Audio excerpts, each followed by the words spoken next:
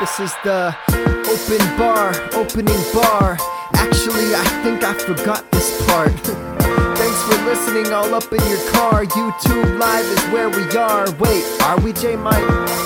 That's my co-host, by the way. They sorta call me Gabe on the mic every booze day. Oops, I meant Tuesday. Though really, who's to say? I think it's about time to press play. Go.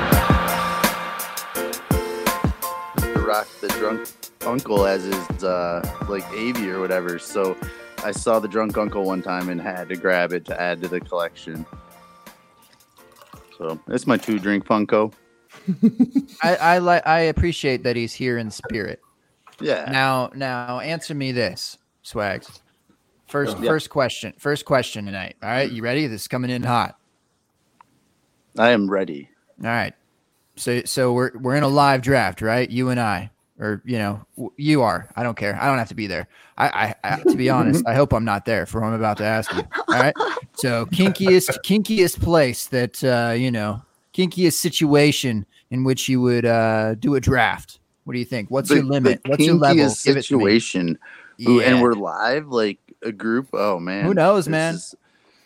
I don't know. Maybe. I mean, we need some sexy girls calling us over to make our picks. All right. Gee whiz, Swags. Definitely not eating peanut butter and onion sandwiches because I want them to come to me. Strong callback. And you can't be there, Gabe, because I feel like they will flock to you. And I'm glad you decided to stay away. Well, I don't know. It's been a pandemic of sorts. These last 3 months. Of sorts. Not like the usual pandemic. Not your typical pandemic, right? Of sorts, right? and standard run of the mill pandemic. Yeah.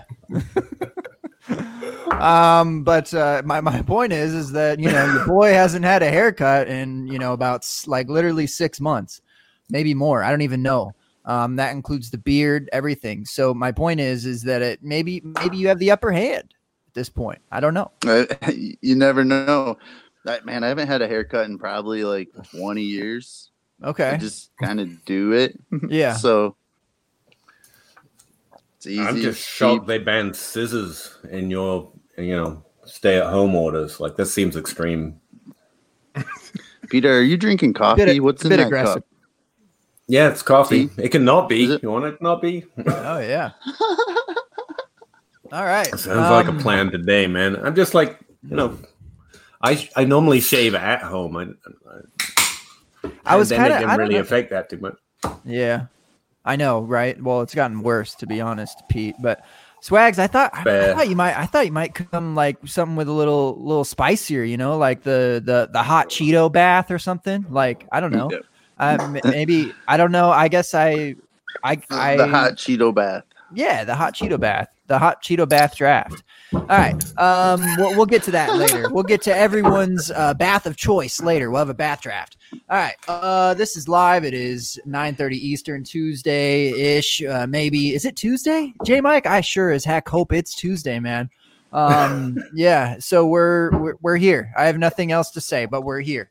I saw someone call me out already, saying that I'm in the center. Okay, look, I didn't try to do this. I didn't try. I would love to have my main man J Mike to be in the center of this whole thing. Look,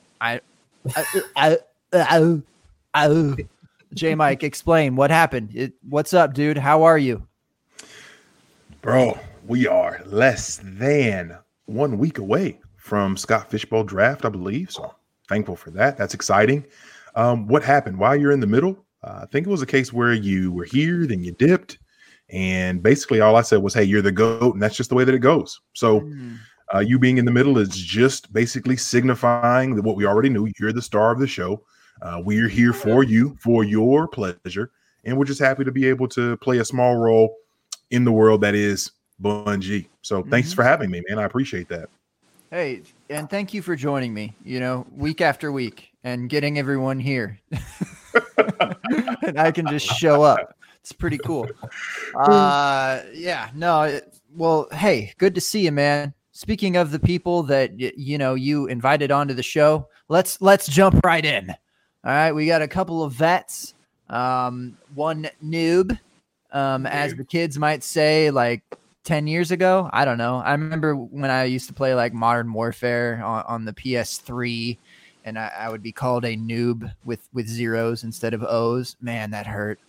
But 10 years later, still standing. So on to the guests. Bottom, now we're here. You got to be strong-willed in this FF game. All right. So vets first, out of respect. PA Howdy. That is his handle. I know him as Peter. Some people know him as Pete, but I have respect, like I said. So Peter, my friend, how are you tonight? Good to have you back. I was going to say most people don't know him at all. I'm happy to be back, man. Feels like I've been banned from the open bar for way too long. Happy to be here. Need this to go well today. Today's been a terrible, not compared to some people's days, as I now know. But still, I feel like I need to not make a complete ass of myself like usual. We had to leave here with some dignity just to set my day back right, and this is a place to do it. I really appreciate you asking me to come back, but it's in the contract, quarterly contract. That's, maybe, I don't know, maybe every 6 weeks or so, 8 weeks. I don't know. But yeah, still appreciate you coming through. We will allow you the chance to kind of redeem yourself. Feel like you are worthy of being here, however you want. You were describing it just now, because you're talking about tight ends, pre-show. In the pre-show notes, we were talking about tight ends. All right, you got to subscribe to the Open Bar Patreon. The patreon.com/open bar. It's cheap to subscribe, and you get to join us pre-show. So it's quite the honor, really. Go ahead and do that, guys. All right.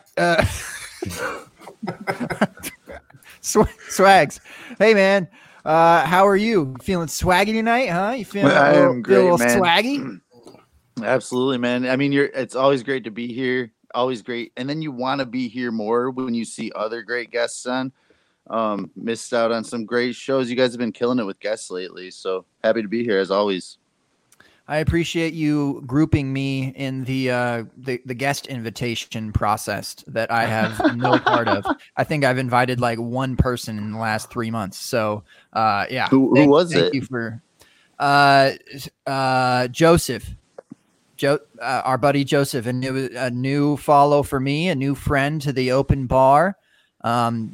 And I don't want to butcher his last name. I can't remember how to say it again. Namor? Was it Namor? I believe, yeah. Namor, J Mike. Mm-hmm. He's a wino. All right. FF wino. So that's not his handle. You'd have to search his name to find him, but give him a follow. Friend of the show. All right. The only guest that I've invited in 2020. So he's got to be pretty special, right? I think we should get people to give you. You guys got Sal up to how many fouls at one show? I know. But why aren't we working on you too? No. That's not what we do here. Okay. We appreciate the shout. Matter of fact, worthy. we got shout out. That's all I'm gonna do the rest of the week by Peter. Okay? You can. That's what I'll do. Look. All right. He said, "That's what I'll do the rest of the week." You watch. A quick shout out to Joseph. He's on Twitter at JNamour NAMMOUR24. The homie from up east as well. Yep, good dude. Indeed. J Mike, I told you, dude. I told you. You just gotta throw out stories, and people say things eventually. Told you telling tales, man. Thank you, Swags, for getting J Mike and I to however many followers we need. We're going 10,000. 10,000. Okay. Yep. Cumulatively between all three handles, between Open Bar, J Mike Check, and FF Man Bun. Easy. We can do that. All right. Yeah. We're already like halfway there. We'll maybe shoot for 5 or like 2/3. All right. Cool. Thanks, man. Appreciate it. Cool, Appreciate cool you, story, bro. Pete, for giving us individual shout outs today. Speaking of trying to get us to that, 10,000 mark like that, man. Well, thanks.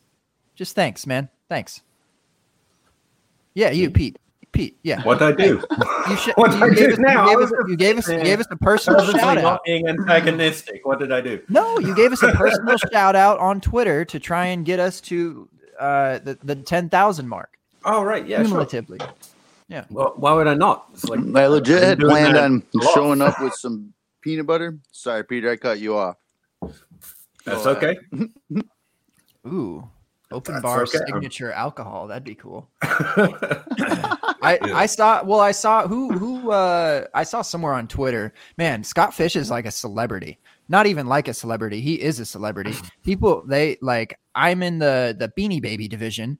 I would have to get his handle in front of me, but dude in there is trying to make Scott Fish Beanie Babies, like literal fish, Oh, wow. throwing them on T-shirts. But speaking of the alcohol, I saw someone who's works at a vineyard and bottles wine, and they made like a label for Scott Fish. That was kind of neat. So I mean, I just want the open bar to be on a wine label. J Mike. Hey, I'm not mad at that. Or a beer, shout out to Chris Allen. All right. Come on. First off, yeah, absolutely. I buy all that alcohol and it'd be the only thing I drink. You should do that. But just realized I've got like a bone to pick with John Bosch because he effectively named our podcast and it is the worst branding idea ever. Now I think about it. I mean, Scott Fish, obviously. Open bar, alcohol, cool. What am I going to do? Like sell roads? Yeah. Basically. I just signs. Come sponsor our road. Like signs, man. It could be like something commercial. It's just like when you're driving down the highway and your highway is sponsored by a certain group that actually keeps it clean and tidy, right? It isn't going to help at all. It's just going to keep a road tidy, and who cares? Really? That is all thanks to Peter. Pete, you run these streets, man. Hey, let's go. Fair enough. All right. Perfect. All right. Okay. One last guest, the N00B to the open bar. That's open bar with a 0, not an O. Okay. Noobs. We're changing the handle right now as we speak, aren't we, J Mike? All right. Justin, dude, 4 for 4. What is up? Happy to be here. Happy to crack a couple open with you guys. The noobest of the noob, literally the newest guest possible because this is live, so I couldn't possibly be not the newest guest. So it's nice to be here. There's no one else, unless of course, we went and dug into the Twitter depths and said, "Hey, look, this Justin guy thinks he's the noobest noob. You want to be noober than him?" And come on in. So you better watch yourself, okay? All right, we'll see. Happy to have you though, dude. 4 for 4, great site, smart people. One of my favorite just titles for a website in general. 444. Jay-Z, 444. Oh boy, man. All right. Great album. I don't know what I'm talking about, J Mike. We need to start a show. We need to talk about fantasy football. All right. You got anything for us? Got any hot takes to start us off? Huh? I don't have any hot takes. I'm sorry. Can we still do the show though? No. I think we need to start with that for you. Sweet hot take. Michael Thomas will not finish as the wide receiver 1. How's that? Why is that hot? It's not. That's hard to do. That's like really specific. There's so many things that we can talk about. Wide receiver 2, maybe, but not 1. Yeah, maybe your hot take needs to be who it will be. Yeah, and I'm glad you brought that up too, because and Swags, thank you for asking, because shout out to a friend of the bar, Cody Kutzer, and the folks over at the Fantasy Authority. They actually posed a question on Twitter earlier today. On what? And they were Twitter. Okay. Teeter. Titillated. Call back. What up, Hurley? So they did pose the question: who are the wide receivers that you can actually name that have a legitimate shot at finishing at number one? Not someone who can like rise way up, but like who are the guys that you feel like, you know, whatever your prerequisite is, the number of wide receivers who you feel like can actually finish at the very tip top. And for me, it just starts out with a discussion of, okay, who are the number of guys who can like rise above from a target perspective, right? Who are the people that are going to be beat over the head with targets? And for me, at least, for me at least, and obviously we can play the efficiency game, right? You can have someone who's scoring on long plays all the time, this, that, and the third. But they had it narrowed down, I believe, to Michael Thomas, Julio Jones, Devontae Adams, Tyreek Hill. From there, can you even wrap your brain around anyone else going for number one? And I'm just curious. Yeah. Why do you laugh, Peter? Why do you laugh at me? No, I love the way you describe things. That's why I listen to everything you do, and everyone should subscribe below. I love your animation. What can I say? Yeah, I can think of a few that have the potential that can reach it. That isn't a stretch, though probably won't, because most probably aren't. That are a little less valued. Like that's a list of players that can. And everyone already knows can. It feels like a very good list, very safe list. But like Odell Beckham definitely has that skill potential, volume, opportunity. Like there's no reason other than the worldwide acceptance that he's bad now, apparently, because he had 1,000 yards. Haven't you heard Peter? After switching teams, like he's bad now, so he's basically done. I mean, he's in the prime of his career, but whatever. Other players. If we're sticking to, you know, somewhat predictable, somewhat reasonable, Odell Beckham is one that sticks out. The other one that just occurred to me seems a little unfair. Hopkins, I would say, yeah, but we know his situation is worse. That's what just happened to Odell Beckham last year. Even if he has that potential, we should expect him to struggle compared to players that stuck to the same team. So I think it's reasonable to expect not one. But yeah, as a player, yeah, I get that. You know who's super unreasonable is Adam Thielen. Just like Yeah. 70 targets. Targets should be there. Again, if we're talking top 12, I'm with you. If we're saying, you know, genuinely it's definitely within their range of outcomes without, you know, extreme efficiency or something we definitely don't see come. It's hard to know the parameters here, but one would be really difficult for Thielen. I tell you what, the other one that occurs to me floor, though, would be Antonio Brown, just to get a groan out of everyone. Like if he gets a team, legitimately nothing stopping him being the literal wide receiver one. There is one wide receiver in the league that's shown a potential history for doing it. That's Julio Jones. He's already on your list. The other one that's done it over the last 7 years is Antonio Brown. So, I mean, that's the other one that could easily fit in the conversation if he had a team. How about Amari Cooper? Is that within the realm of possibility? I mean, everything's within the realm. I don't think it's true. Reasonable, you know? Why? Because we've seen like him with max volume and be efficient and with a really good QB last year at least and really safe. Like we haven't seen him get into that top 5 tier really. And yeah, so but vacated targets, Peter. Okay. But I mean, you just put Antonio Brown there to be fair. Because he's been there. If he was on a team, that's a player that's proven with volume he can do it. That's kind of where I'm at. Or indicate, and other players on that list, like Devontae Adams could be on there. He's been good enough on a shortened season that we believe we could see that throughout the whole season that could hit one. That's another player that could do it. Julio can do it because he's done it. He's hit that kind of tier before. Amari, I'm a little squeamish on because we've seen him in good situation, not kind of hit that upper tier. And that's why I mentioned Antonio. Like the reason Antonio isn't in that tier or has that potential is because he has no targets, vacated or otherwise, Gabe. But if he suddenly had them, yeah. let me throw some names out. A-Rob, and he's in the conversation for me where it's the player's great, but it's not like we haven't seen him with volume, even in the situation he's in. Top 12, yeah. If we're aiming for 1, I think it's a little out. Like, it seems a little different. So I'm going to stop talking. But everyone has to get there for the first time, right? Yeah.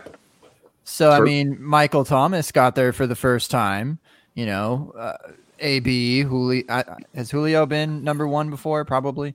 I mean, but everyone on that list did it once they finally fell into their role very quickly. It's not like they are perpetually an Amari Cooper and then became a wide receiver 1. Like Julio did it just after, you know, finally earning the job. He was year 1. He was a top 24 wide receiver. After that, we've had this phenomenal career of being 1, 2, 1, 2, 3, 1. Like he hasn't fallen below.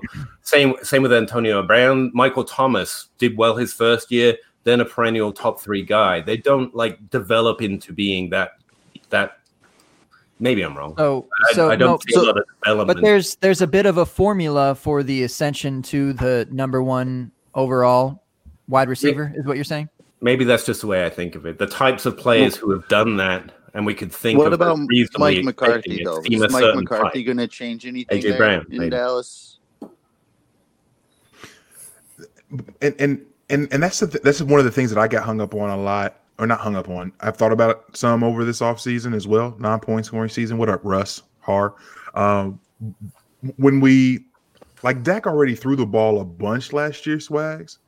So I'm just curious how much more like could he add to that? Because from an attempts perspective, Prescott was already 6th in the league last year at 596.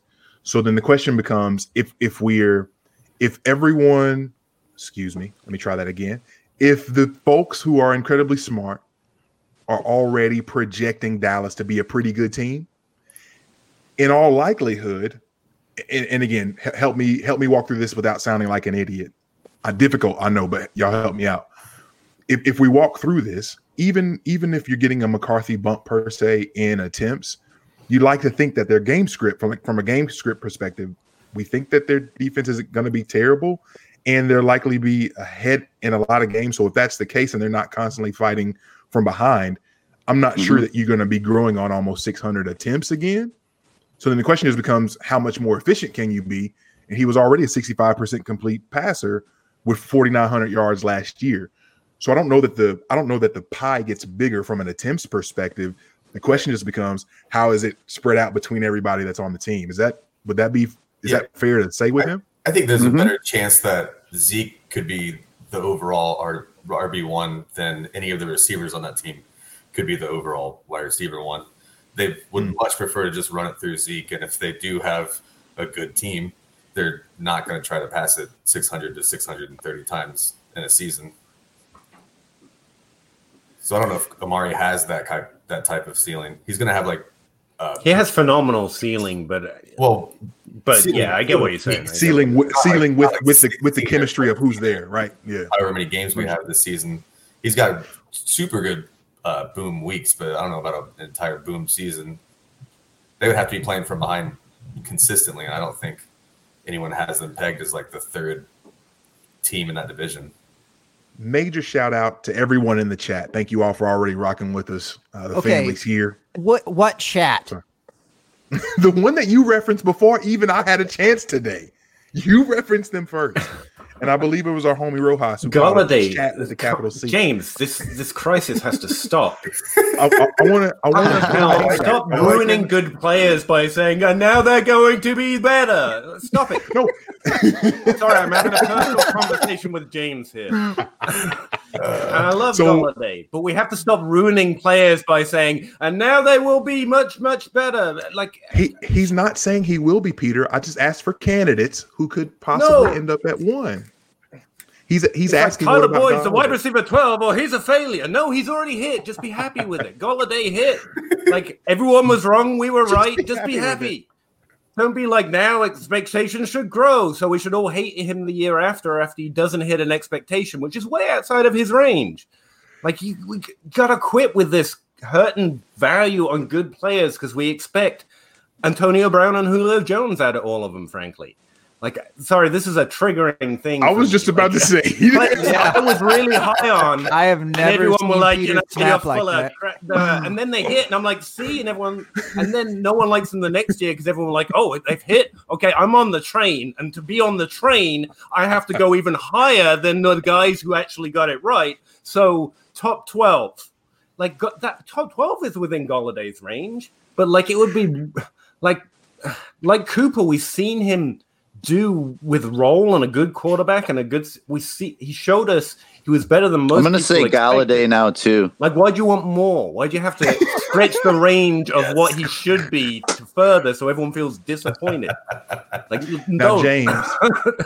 And this is purely because of trades, by the way. This is me trying to trade for these players, and everyone's like, "No, I really like him that year." Because he might do what he did last year. That's why. Not because now he's Antonio Brown.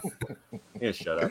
And that wasn't an attack on James either. I appreciate the comment, James. That wasn't directed at you. That was directed against the last person I tried to get a trade with Tyler Boyd, who went by the name of Riley, by the way. Too much coffee, James. Blame the coffee. No, I switched to whiskey now. So perfect. just like that. Just switch. I love the love of Galladay, James. I really do. I was mad at the last trade conversation I had. Sorry. That's so hilarious. And I'm pretty sure that's how basically all of us operate in life. Like we can be thinking about something that's bothering us from like the other day or earlier in a specific day. And then all of a sudden someone says something that's round about that thing that was bothering you. And all of a sudden you're right back in that moment where you were just upset and frustrated with everything. I can't believe she said that. Oh my gosh. No, the problem is I've learned not on there to do that it. way. Who does I've that? learned not to do it in trade talks because you come off as that guy. Like, I can't write a long, detailed response about how you're hoping for too much from Tyler Boyd. Now trade him to me, because I'm that trope on every trade show saying, well, why does he want to trade you for him then? Because I really like Tyler Boyd, man. That's it. Not because I secretly think it's actually there. Like, I want him at his accurate value. Let's give it to him. And to be fair, I have Galladay projected in the top 12, so it's not like that wouldn't be the win. But that's... But number one overall, just sit down, James. All right. Well, not James particularly. Just this epic tendency for him. That's ridiculous, for a player James. That other people didn't like to hit, and then in order to get in on the train, is like, well, I'm going to have to like him more than they do now, and that way I will be the guy associated with this player. And like you're just pushing ceilings so high up that all that happens. No, I think you're right though. Trade value even changes. like we do the same thing with rookies. Like we want rookies to hit so quick that if a rookie running back is an RB2, disappointed. But man, same time, I mean, what if you have a Stafford for a healthy season? I might just push your buttons on this one a little bit. I don't think it's that crazy that Galladay and even Cooper, like how many touchdowns did Gallup have last year? 13, 11, somewhere in there. Like, so push some of those over to Cooper. Like, I don't think it's that crazy. I mean, and then you go to Nuck and you say, no way, because he's going to a new team. But Antonio Brown isn't even on a team. And so obviously if he goes to a team, it's going to be new. So I'll take Galladay or Cooper over Antonio Brown all day. Well, even if he lands on a team, I'll take any wide get receiver out of here with that. In anyone's rankings over Antonio Brown. Yeah, it's just because we don't want to be burned. We don't want to be burned by that again, right? We just don't want to ride that wave of sadness again, especially for what maybe the cost will eventually become as close as we get to the season. Like let him sign tomorrow with New England. I know, I get it. I'm going to go trade for Antonio Brown with Amari Cooper. Like I'm not. Right. I understand that. What I was saying is he has more in common with guys who finish as a wide receiver 1 than most of these guys. And it's just kind of sitting there because he went whatever he went last year. I'm not going to try and describe that as a non-healthcare professional. But the reverse of this is something you all have talked about before with Bobby brings it up a lot, like perennial whiskey effect. Players that are always undervalued, like Robert Woods and Jarvis Landry, are never going to be valued the way they should, quote unquote, be compared to the players that they're continually better than because we projected them to be lower than they were one season, and that sticks in people's heads. Like we're disappointed because we got them wrong in the wrong direction. And players like Boyd and potentially Golladay, we do the opposite to. We project them so high that their value increases, and then it takes us forever to readjust if they don't hit that higher ceiling. And players like Robert Woods and Landry hit that higher ceiling, but because we didn't expect it, we kind of hold it against them, so their value is perennially low.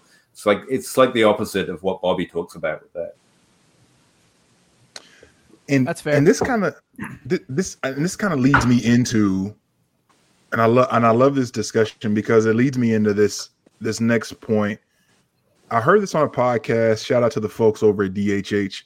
Calvin Ridley right now. Sorry, here's the other one. The hippocampus is strong, man.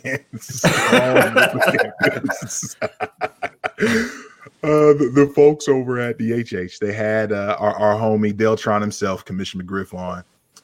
And Commish McGriff was talking in reference to his SFB 9 roster. And for those that may not know, obviously with SFB right around the corner, Commish McGriff was actually the leader, I think, through like the third quarter of the Sunday night game of the actual finals for SFB before Aaron Jones started blowing up. Devontae Adams lost his mind, and then some people kind of passed him up.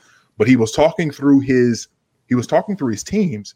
And one of the things that I found really interesting is how people draft and how people go about looking for potential breakouts in the season, because in this draft, in SFB specifically, and for those that may not know, which I don't think there's probably many of you because we're mostly a niche market here at the Open Bar.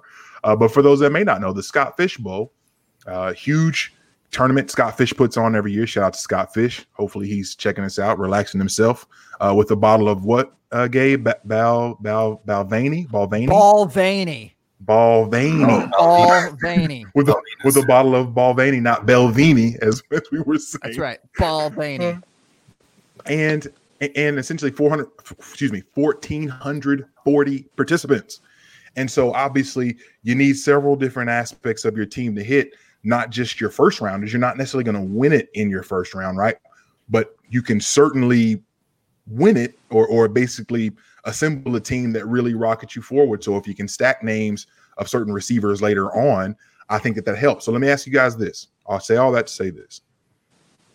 How do you go about spotting or looking for breakouts for an upcoming season? Because when I go back and look, and I know that this is probably more of a nuanced answer that you could probably give, but I kind of cross-reference a couple things. Earlier in the chat, the FF engineer himself, Kevin Breezy. What's up, Kev?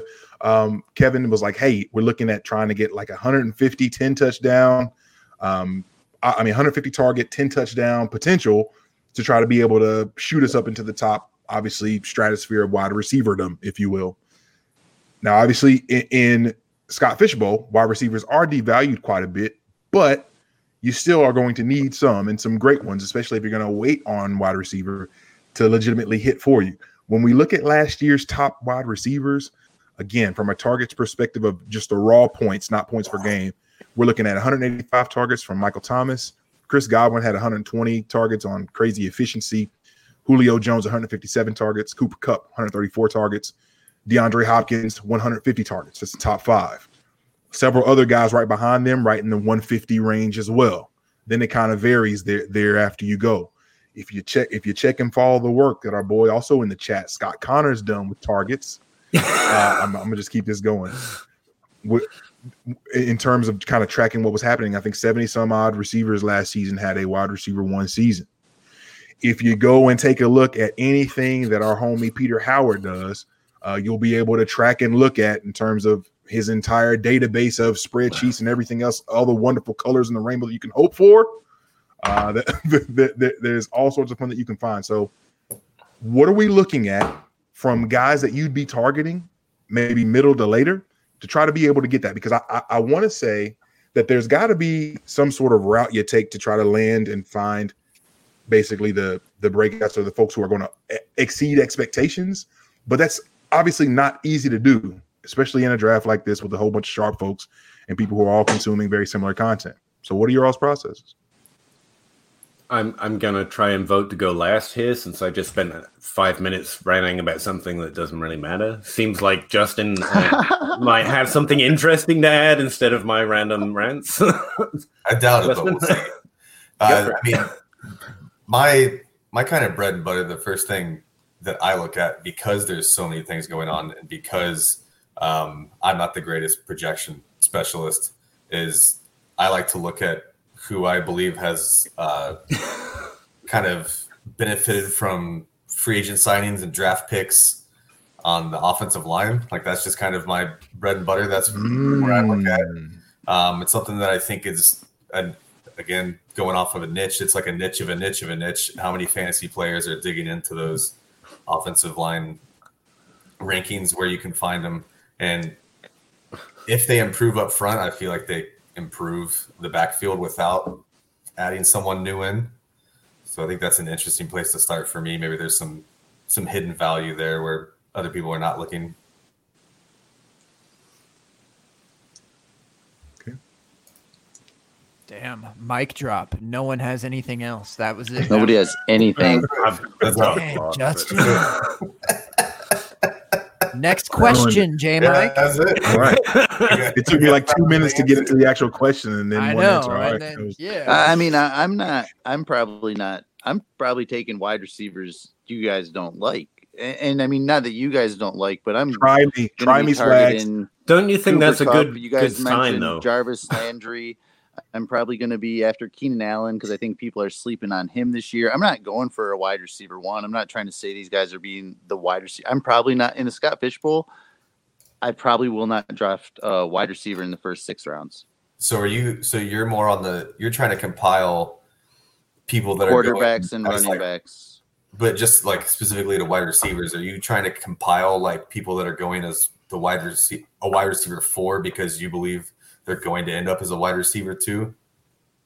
And that's how you kind of like build your wide receiver room, is like a Little bunch. BB. I mean, yeah, that's kind of how I build my teams a lot. You know, I mean, if I get like 3 guys that have 800 yards and between 7 and 10 touchdowns, I'm happy with that. Like, Sure. And I'm going to have my points somewhere else. That's just the way I build. I'm not necessarily advising that, but that's how I'm building. Go ahead.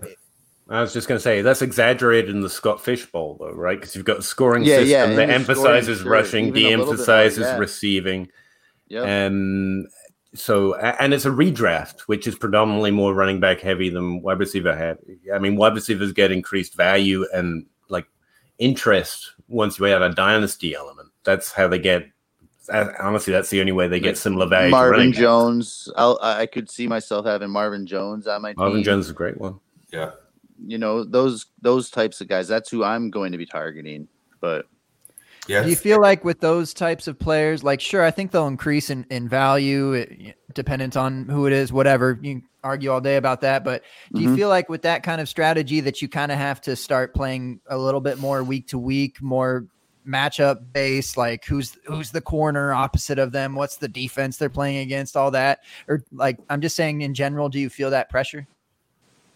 I don't feel that pressure. That's probably not the most important part of the question, but yeah, I think that you can play some matchups, kind of like if you get a decent enough like wide receiver 2s and 3s, I think you can play the matchups a little, Gabe, to answer that part. Like, and I think that every wide receiver has the same weekly ceiling, just some of them have a way lower floor. Yeah. I think that feels like a take fresh off the 2019 season, where it was true for everyone but 2 wide receivers. There's typically about 8 that actually provide a significant advantage week over week. Like 2019, we always get, rightly so to some degree, but overly sensitive to what just happened. And there are a number of wide receivers every year that provide an edge week over week, that have a higher ceiling than the majority. But last year there was just 2, and one, disappeared after 11 games, and so we feel more like there's no wide receivers that can provide an edge. The other difficult part, especially where I do think we have a dynasty bias here, or Scott Fishbowl, and in general, most people that are this sick about the hobby think longer term or something, because that's the only way you get wide receivers close to the value of running backs, because you're worried about injuries at running backs, maybe in redraft, but mostly you can't. Some people say you can predict them, to be fair, and they wear lab coats and shit, so I don't know. But mostly I'm unable to predict who's going to get injured, put it that way. And that's the other way that we can, get wide receivers on the same page in a single year value-wise. Sorry, go ahead. I was just going to say, we've been on this stretch of super lucky not having injuries on top running backs for a few seasons after like a decade of top running backs getting injured at a much higher rate. I don't have the numbers in front of me, but I mean, no top 5 running backs have been injured in like a number of years now. And we're just like in a lucky patch, I think. To that point, we got like the top 12 running backs, 83% of the players we had, we were drafting inside the top 12, finished inside the top 12. And the major difference is what you're saying, like, that's huge. Because they didn't get injured. Normally they get injured. And I hope they continues, but like I can't predict. You're right, though. And it's probably not going to. It was. I was just looking at that the other day about I always look at who repeats year after year between RB1, RB2 or that changes. And same with wide receivers, all that. But 2017 was definitely the last where that happened. And like there were just so many deaths across the board. Lev Bell, McCoy, Fournette had an injury that year. Devontae Freeman, that fall off started happening. CJ Anderson, I guess, Frank Gore, DeMarco Murray, Marshawn Lynch, like those are just like half of them that like completely fell out of the top 36 the following year. So, I mean, it has been a while and you'd expect that to maybe not like that happen again, but certainly, happen again. Right. And to the point that was being made about getting Boyd and these players later, we get overly concerned with breakouts, which is what I've been tracking recently. So, like, I have some things to say about where they come from, but like that's not the best way to play the wide receiver position. That's the best play for the running back position. Like, running backs unexpectedly end up in the top 12 at a higher rate than any other position with any other range, like top 5, top 12, top 36. Running backs get replaced or unexpectedly jump into the top 12 at a higher rate. And that's partly because of injuries and partly because of the nature of the position. With wide receivers, breakouts are intensely valuable in Dynasty, but in redraft, you kind of have to set that aside. For example, wide receivers repeat in the top 24 per Gabe's data that he was putting out the other day more often than any other position other than like tight end inside the top 3. So the players that you want at wide receiver are being drafted later because we're interested in the breakouts when actually they're more likely to finish in the top 24. And the breakouts don't necessarily provide extra value because, I mean, JJ Zachariason was just doing research about breakouts being players that provide exponentially more points than you would expect at their draft position. And that's a better way to look at wide receiver than thinking of breakout the first year they're relevant. And that's the difference between Dynasty and redraft, which is why, to your point, that's why you can snag good running backs that get 800, 900, 1,000 yards later, because we're interested in wide receivers as if they're running backs when they break out, and that's not necessarily the case. Right. It's a gear change between redraft and Dynasty that I think is a little more subtle and gets a little bit overlooked, especially when you get a bunch of Dynasty guys who think we're all kings and we could do a redraft with everyone and we're like, oh fuck, my team sucks. I mean, it looks great for next year, but it doesn't exist next year. Oh yeah, we're the kings of how it looks on paper. Right. No question. And look at all the value I've got, but there's no trades allowed. Whoops. Very valuable sixth place team. and what's a lot of fun to be able to try to figure out this year. And I love Tompkins. I saw what you put in the chat, man, and I love this because he just put it as simple as, hey, best chances to tier jump are who I'm targeting. But then the question becomes, how do you go about targeting the tier jumps, right? And so that's what I find to be very interesting and very risky because there are an absurd number of factors that go into how we make these decisions, obviously in these drafts and whatnot. But when you're waiting that long to try to be able to figure out who your wide receiver target's going to be, I find it interesting even who you choose to take in those spots. So if you're turning around and getting, I think Kyle put in the chat, if you're turning around and getting Boyd and Diggs at the 7-8 turn as his wide receiver 1s and 2s, and you feel good about that, then like that's exciting to be able to say, hey, I'm not going to address wide receiver until till round 7 and 8, and I'm going to feel great about that because I've loaded up elsewhere. So when it comes to those top guys, the Michael Thomases, the Julios, everybody else, I know never Julio for you, Peter. I get it. But for everyone else. Sorry, we're in one league together. Who has Julio? I love that we can always something I meant to put out the other day. Like, speaking of wide receiver 1s, just a quick point.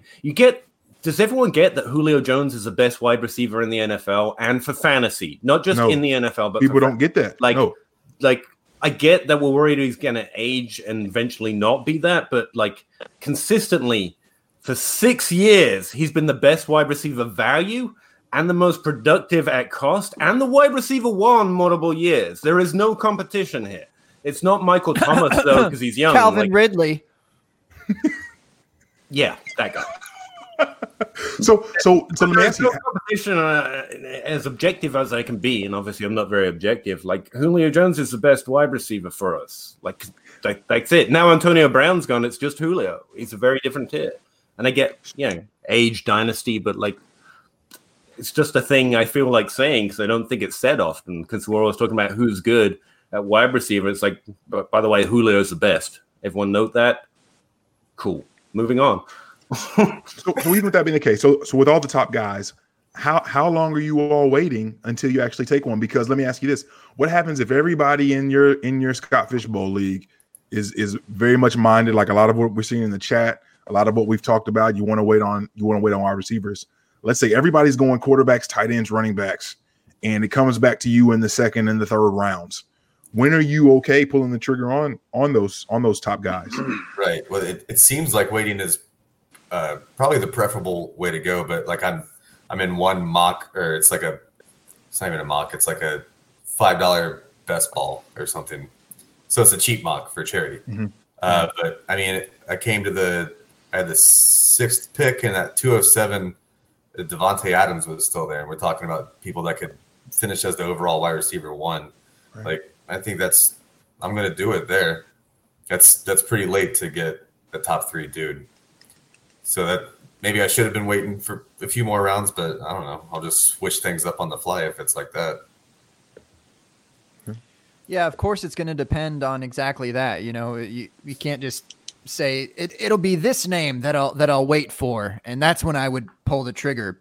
It's all going to depend on your specific draft, who's falling specifically to end of the second or whatever. I mean, I'm sure you could maybe throw a name to it eventually. Like if you were to go down these wide receivers, J-Mike in ADP, and say like, are you comfortable with, looks like the 24th wide receiver in Scott Fishbowl is Devontae Parker. Like, are you comfortable? Steph Diggs, just saying. Oh, okay. Sorry. I must be at 23. So, it sounds different when you say Stephon Diggs. I feel like I'm making a point with Devontae Parker. Are you comfortable with Devontae Parker as your wide receiver 1 on your team? And I pull a little better with Diggs. Yeah, I pull wide receiver ADP from KOB site again. If you all want to check that out as a resource for yourselves, he's got the ffengineer.com/SFBX-mock-ADP. So ADP's there. Sorry, Peter, you were about to make a point?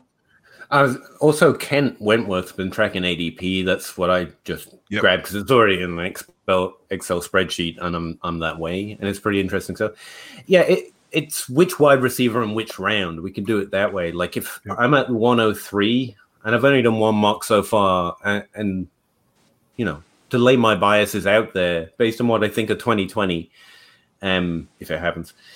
I'm looking to grab wide receivers. Like, I'm honestly looking to take the wide receiver earlier than ADP. I'm trying to lean that way. And Scott Fish is a little unfair to compare it to what the leagues most of us are playing in. Because, again, the scoring heavily favors rushing still, even though it's balanced a little bit more this year. And quarterback, and that just devalues the wide receiver position, especially in the redraft. But I'm looking to draft wide receivers. And at the end of round 2, where my second pick comes up, if Julio had fallen to me, I would have taken Julio there. but like the Julios and above were gone by the time it got to me and went running back again. The turn came by and I'm looking to go like, I think it was Juju around there and he's gone. So I go running back again.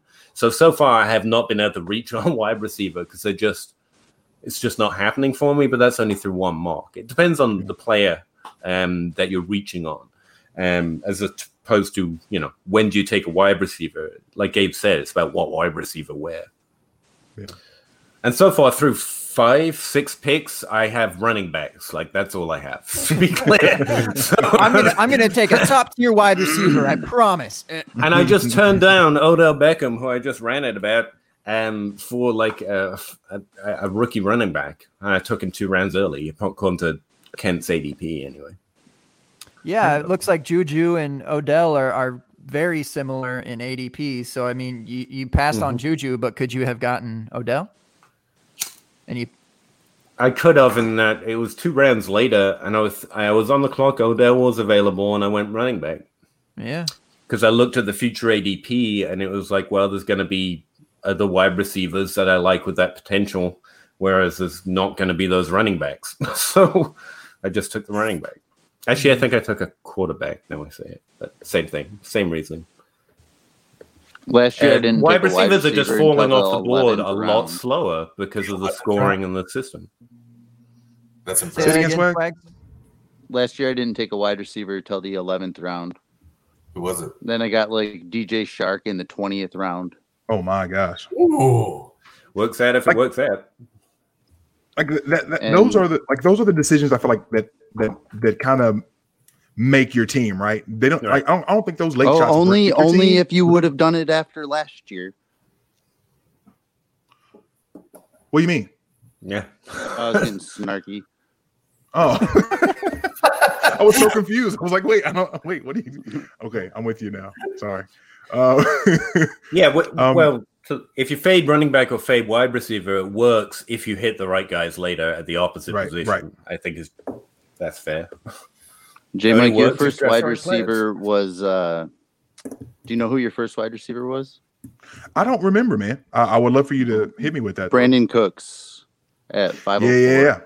Yeah. My team last season, I went with if you look at my draft, which I imagine that you are right now, I literally For whatever embraced. Probably just reason, dude, memorized them all. Yeah, I have a screenshot of your team and my team. That's it.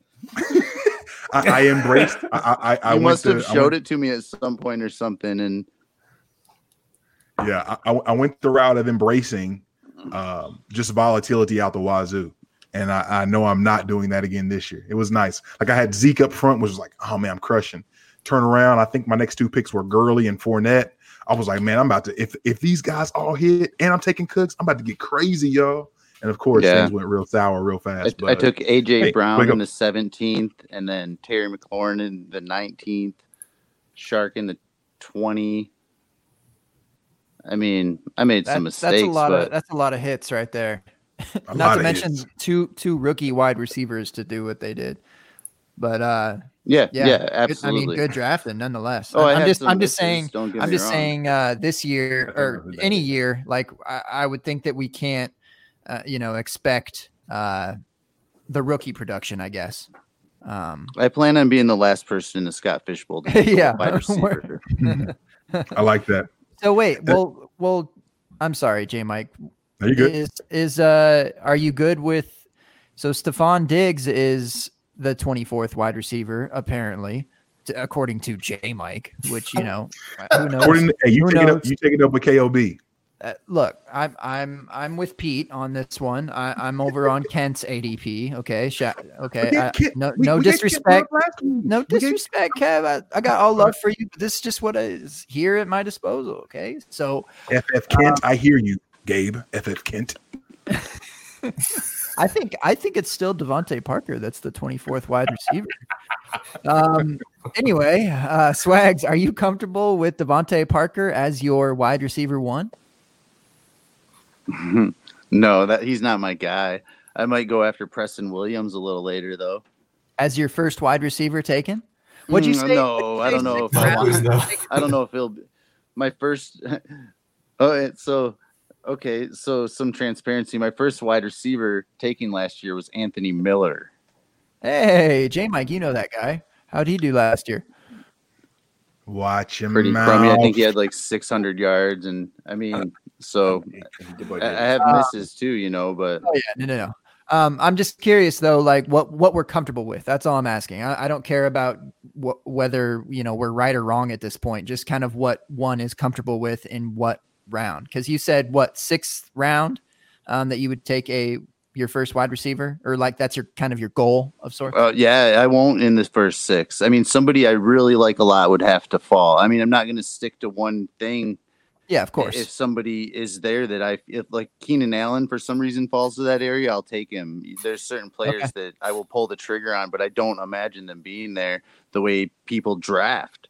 Yeah. And yeah, I'll absolutely have at least 3 running backs or 4 running backs and 2 quarterbacks, or 3 and 3, maybe a tight end in there. But again, with this scoring and I mean, we keep bringing up all these wide receiver ones as if, what were they, like 200 points away from Michael Thomas? Yeah. I mean, we're talking about him like for sure. And then how many running backs scored in front of all of those wide receiver ones and those wide receiver 2s that were making sound important? Yeah. Well, you can't play a wide receiver or running back position. So if you want to do like I can flex them, like value over replacement, Michael Thomas had more value over replacement than every running back but Christian McCaffrey. So if you want to do cross position, Michael Thomas was significantly more valuable than running back 2, 3, 4 his position. That one player, though. That one player. Yeah, and that's only last year. Normally we get like say about 6 or 7. But I mean, would you agree? And maybe all the of them are direction more of the valuable NFL, though. The direction of the NFL, though, it seems like there's going to be a lot more wide receivers. Like teams are spreading the ball out more. There's more talent on the field. There's not always just that one alpha, and if he is, sometimes he's taking coverage for somebody like Gallup to look like he's good. I don't think we know the direction of the NFL exactly, and 1 year doesn't necessarily suggest every year is just going to have one wide receiver value. No, you're right. I would say there's a trend here. The volume of wide receiver 1 is dropping. It's definitely spreading out, but it's been doing that over the last few years. I know part of me just wants to say it's somewhat the talent available, right? We just saw a switch over at quarterback, and now quarterbacks are adding more value than we're used to seeing if you get the right ones. So maybe we're about to see, hopefully, at some point, maybe this year, maybe it'll stay stable like this for a while. But like you this don't less like wide running receiver backs, alphas. I just told you I went 6 straight running backs. I don't know what to tell you. If this is the way things are going, where I'm just talking about the trend of wide receiver. I don't think we'll consistently only see one with extra value over the field. I mean, it's never as many, and that's part of the strength of the running back position. Because, if you do grow cross position, running backs, that when you get them right, even though they turn over more, they do provide more value than wide receivers at the same position rank, which is why running backs are more valuable. But I don't think we're going to continually see just one wide receiver having value over replacement. Like, I think that's going to change a little bit. That's all I'm saying. What were you saying? I think that does change year over year is probably a better way of saying it. Sure. Well, I was just saying, if this is a new direction, and if this continues on, where there is so much talent on the field for each team, that's not going to only affect wide receivers. That will also affect running backs as well. Running backs will receive less targets. They'll get less usage. So if this is a top-down view of how the NFL is going to be from now on, running backs aren't going to be more valuable. They'll just be made less valuable, just like the wide receivers. It is interesting how that is the reverse in fantasy, though. If the NFL values running back less, it gets exponentially. That's probably a word that means something in math. I don't know. But they get more valuable in fantasy because the more of them that are turning over, the rarer they are almost. True. Kind of, maybe. Yeah. Well, then we would just don't use running backs for more than 1 year in Dynasty, which probably it's probably the best way to do it anyways, honestly. I think Yeah, I don't know. I'm looking at the past couple of years with SFB, and it's absolutely certain that the running backs are going to outscore the wide receivers through, about the top 12 to 15 of the position. And then it starts to change and the wide receivers starting to flatten out and the running backs start to just plummet. Yeah.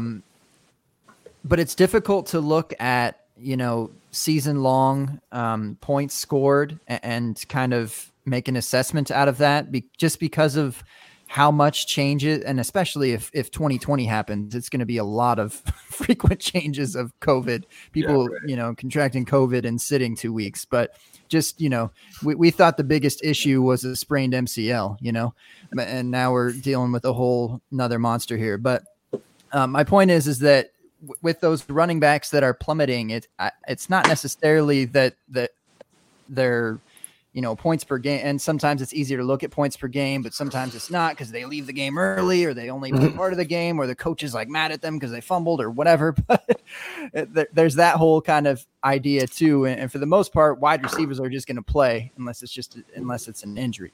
And so there's a lot of like plug and play with running back throughout the season. And that certainly happens with wide receiver too. But I guess my point is that we can't just like sum it up to, the 5 RBs outscored Michael Thomas and SFBX. Like, yeah, that's true for the top guys, but it's really, really hard to make that assessment for, beyond kind of the top 10 or so. 7 or 8. I forget. I'm not pulling it up, but yeah, basically. I think it was 7 or 8, but yeah. Yeah. Let me ask you guys this. They're next to each other in these wide receiver rankings. So just for 2020, and again, roughly the same ADP that we're looking at between the homie KOB and Mr. Wyrock, Kent Wyrock. DK Metcalf, wide receiver 21. Tyler Lockett, wide receiver 22. Who would you rather have for the 2020 season? Lockett. Yeah, Lockett. For sure. It probably changes things up, and you said 2020. I went Lockett in 2020. If we're talking dynasty, you talk me out of that. I know we like binary things in our little world, but like that doesn't mean I don't like DK Metcalf. Been thoroughly impressive his first year. He's one of the most common breakout years he's heading into with a second round draft pick going into his second year. Like it's a really good breakout potential year for him. But Lockett's, I'm going to talk about value, which makes me sound like such a dynasty guy. But like Lockett's been phenomenal in college. He's been phenomenal in the NFL. He's got everything going from the DK Metcalf does, and he's proved it more in the NFL, and you get him later. That's all pretty cool. What do you say, Swags? I'll say Metcalf. Okay. I think, I don't know, he's so talented. He's one of those wide receivers you could just have 3 plays and get you points. He doesn't need to have tons of targets. I know that we want the PPR in this, but I could see Lockett or Metcalf overtaking Lockett. I don't think it's that crazy. That's what happened with Lockett and Baldwin, and everybody thought that wasn't going to happen, and it happened quick. But it didn't at all. No, it didn't at all. That's the thing. No, you're probably right. Like 2-3 years, but Metcalf had 800 yards last year. Like, and to do that, and you're agree with Peter on is that Metcalf had an amazing rookie season. Exactly, and you have to take that into account, going forward and whatnot. But I've been going back and forth of trying to make that comparison, with Baldwin and Lockett myself, Swags, and like I just because I remember it so specifically, I was like, "This is the year. This is the year. This Definitely is the year. This one. This is never the year." It was never the year. I finally put some respect on Baldwin's name, I think, and then he ended up getting a pretty bad injury that year, unfortunately. Yeah. I think I'm with you on that one, Swags, by the way. Just and I like both guys. And obviously Lockett can do it on very little volume because of obviously Russell Wilson and his efficiency, right? They do things. I think I'm with you on the Metcalf side for this season, although I think they'll both be very good. Anyway, what were you saying? I'll put Justin Jefferson on my Scott Fishbowl team. That'll probably be like one of those late round guys I target.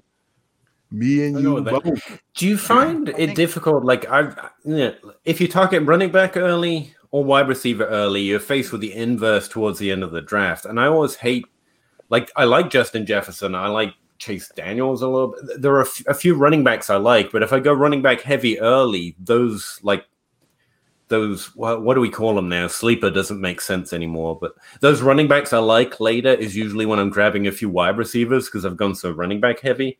And I hate seeing them go off to someone else's team, but you kind of have. Does that happen to anyone else? Like it seems true wide receiver. If you go 6 straight wide receivers, but you really want Lockett later, you can't draft him. You've got to start going running back at a certain point. Right. It's really frustrating.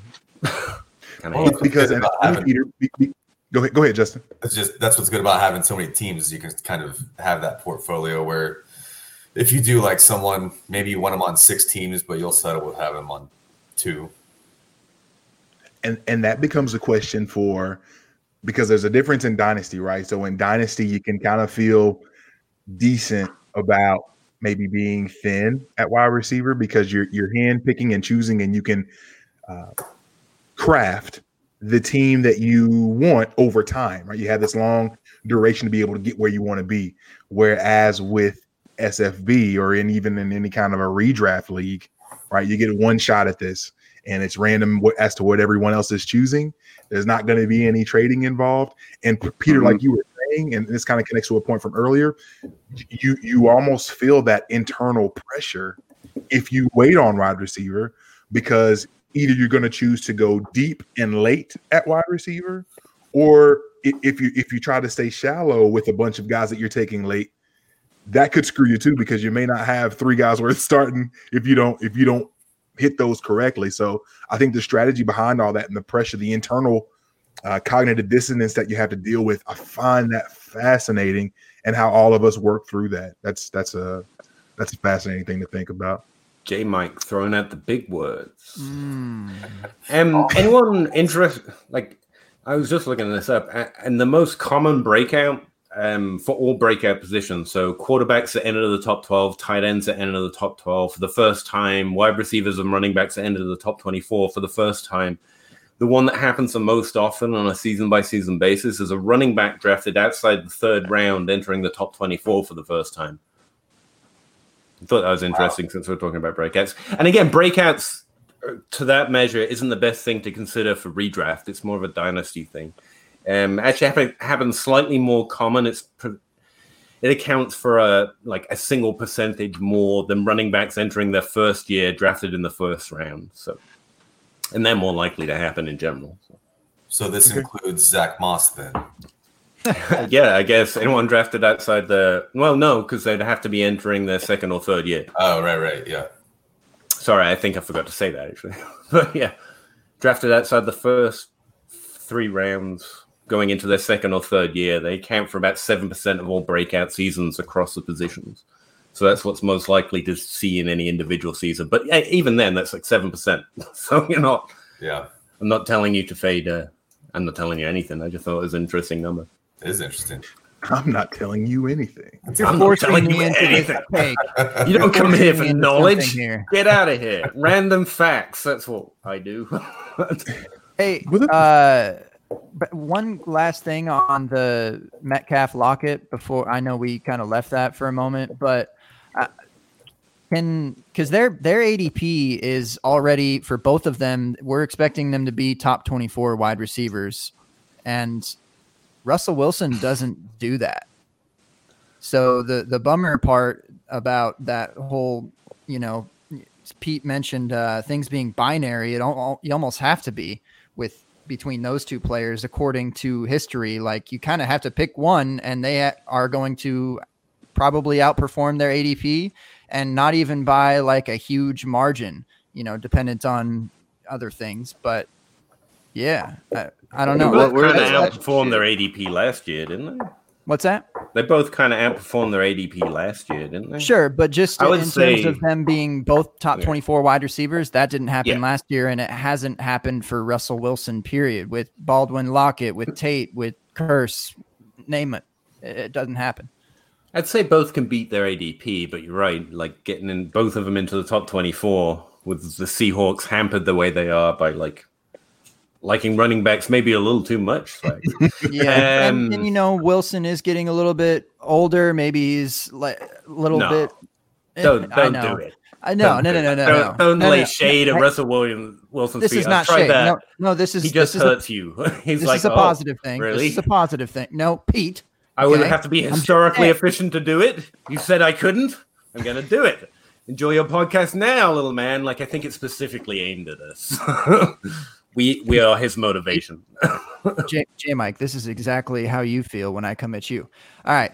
So sorry, I wasn't coming at you. Sorry. I know, I'm fucking with you.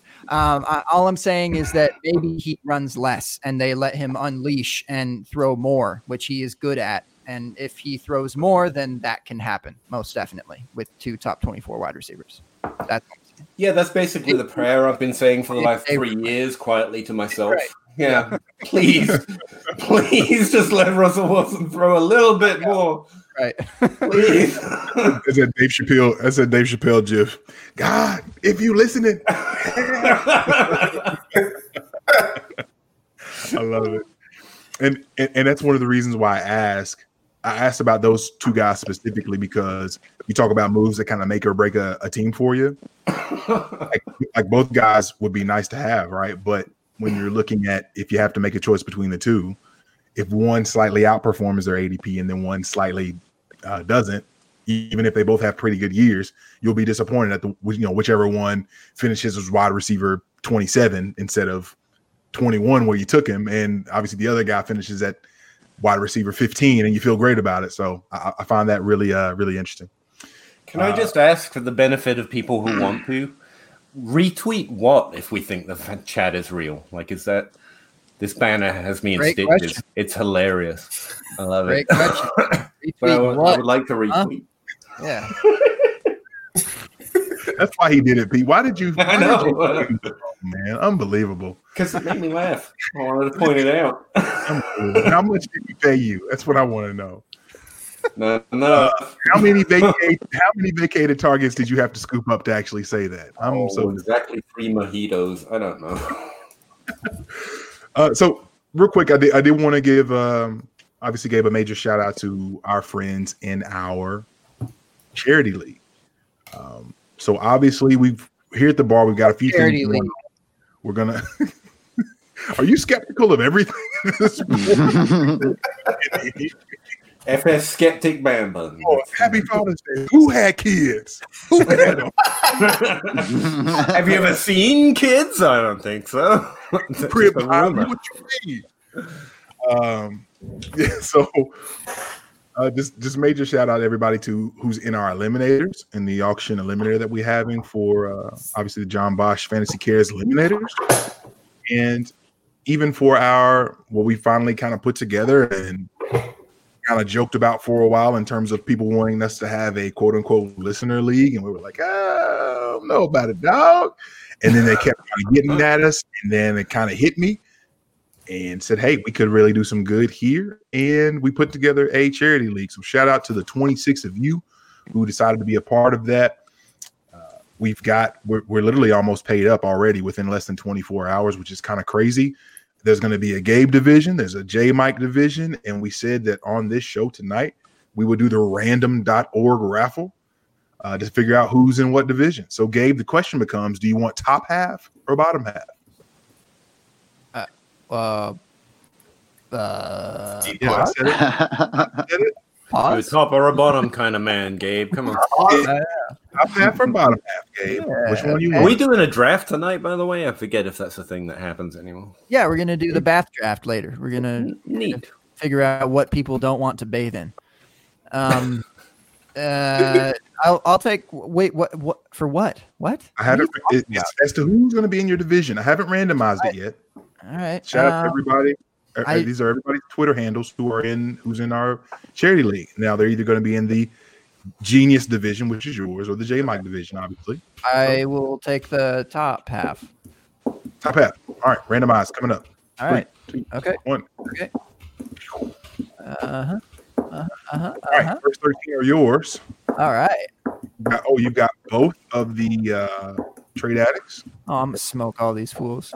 You got Tran. You've got Zach Reed from the Dummies. Wait, am I trying to beat them, or are we trying to beat you and your chumps? No, down- they're trying to beat you. Oh. They're trying to beat you. And All then right. at the end, obviously, there's a tournament where everyone's trying to beat each other. Okay. Yeah. All right. We're going to have fun with that. So let me update that real fast. Okay. We got JD, Zach, Jason, Sal, Dio. Y'all are hey, Brandon in the chat, the so-called chat. Come on.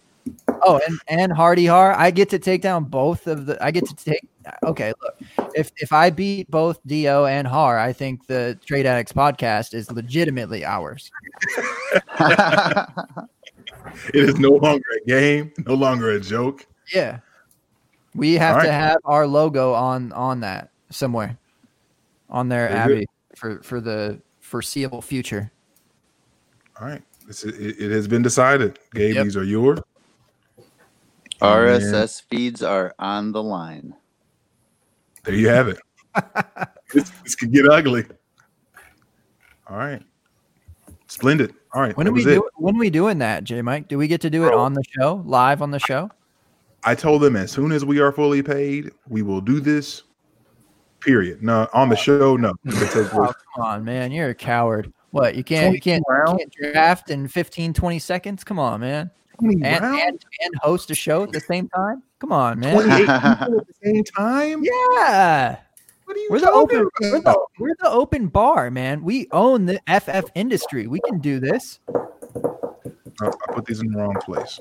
Let's try that again. These go to yours. All right. So, everyone, divisions are set. Hope All you right. all are pleased. Hope life is grand.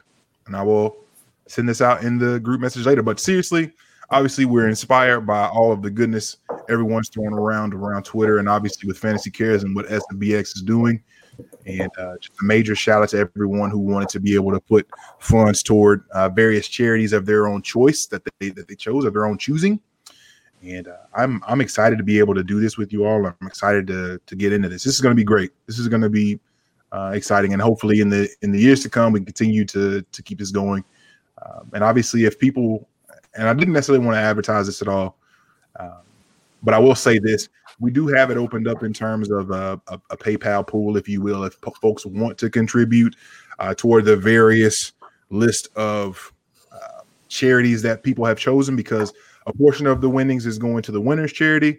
Another portion of the winnings is going towards the runner-ups charity, and anything that we do over and above kind of what we've already set out, there's a very small portion going to the winner and the runner-up, and everything else is essentially going to charity. So we're excited to be able to do some good.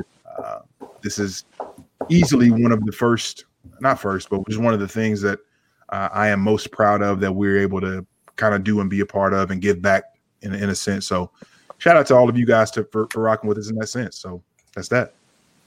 Facts. For once, I agree with you, J Mike.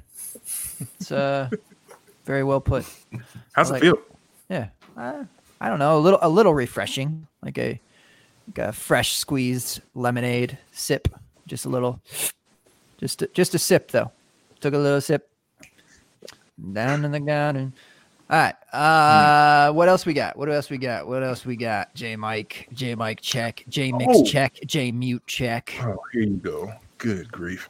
There was actually something else fun that was suggested for us on Twitter. I've got to be Okay. able to find the actual website. Our friend David Berger. Yeah, I like that decided guy. He's fantastic. He's fantastic. He actually thought, hey, what if you guys did an actual mock live on the show? He said one person, come on, they do the mock, and they do it from their SFBX position. Now, if anyone can help me find what that mocking website was real fast, because I don't have it pulled up, I'd love to be able to have you guys kind of help us with figuring out what it looks like to actually mock well for SFB. How does that sound? Sounds fun. Man, Okay, Gabe's not about it. Awesome. All right. I'm with it. I don't. Nah, it's cool. One of You don't have one of to. You us, one of Yeah, us, or is it Oh. just like us five and then 7 people from the so-called chat in like a or what? Well, Berger suggested it on Twitter earlier, and I Just thought it have was it. yeah. And again, I can't find the website though, where the actual mocks take place. So you guys are going to have to filibuster or do something so while I can find that. Okay. All right. A few things that came up in the chat I'd like to address. Two, I'm not in a library. I just married someone who reads books by simply being near them. I thought I was a very fairly well-read person until I met my wife, and this is like one of 3 bookshelves. And I count for about half of one of these shelves, or about 1.5 of these shelves.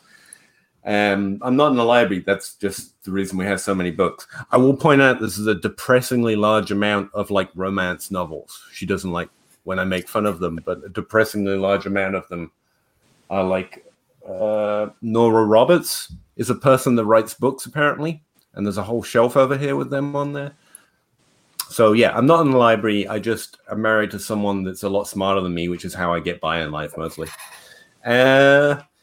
Can Peter do a poem with me? Says James. Yes, I would love that, James. I don't know what it was in reference to. I'm just looking for random times my name was mentioned. I think he meant co with him in the charity league. That's what he means. Yeah. I don't know if that's against the rules, but I would be happy to break the rules behind their back if you want to slip into them DMs. Oh. I will help ruin that team for you. Like, that's fine. Someone mentioned David Moore, which is basically just to upset me, and it worked. Commissioner McGriff, that seriously worked. I was trying me cry sometimes. I was going to say maybe a strategy is just to take the third wide receiver, and I literally couldn't think of it, so I just didn't. Tim Patrick would be another of those undrafted free agent heartbreakers, like someone who's consistently proved to be better than everyone else on that roster, but now they've got Cortland Sutton and Jerry Jeudy, so that's dead.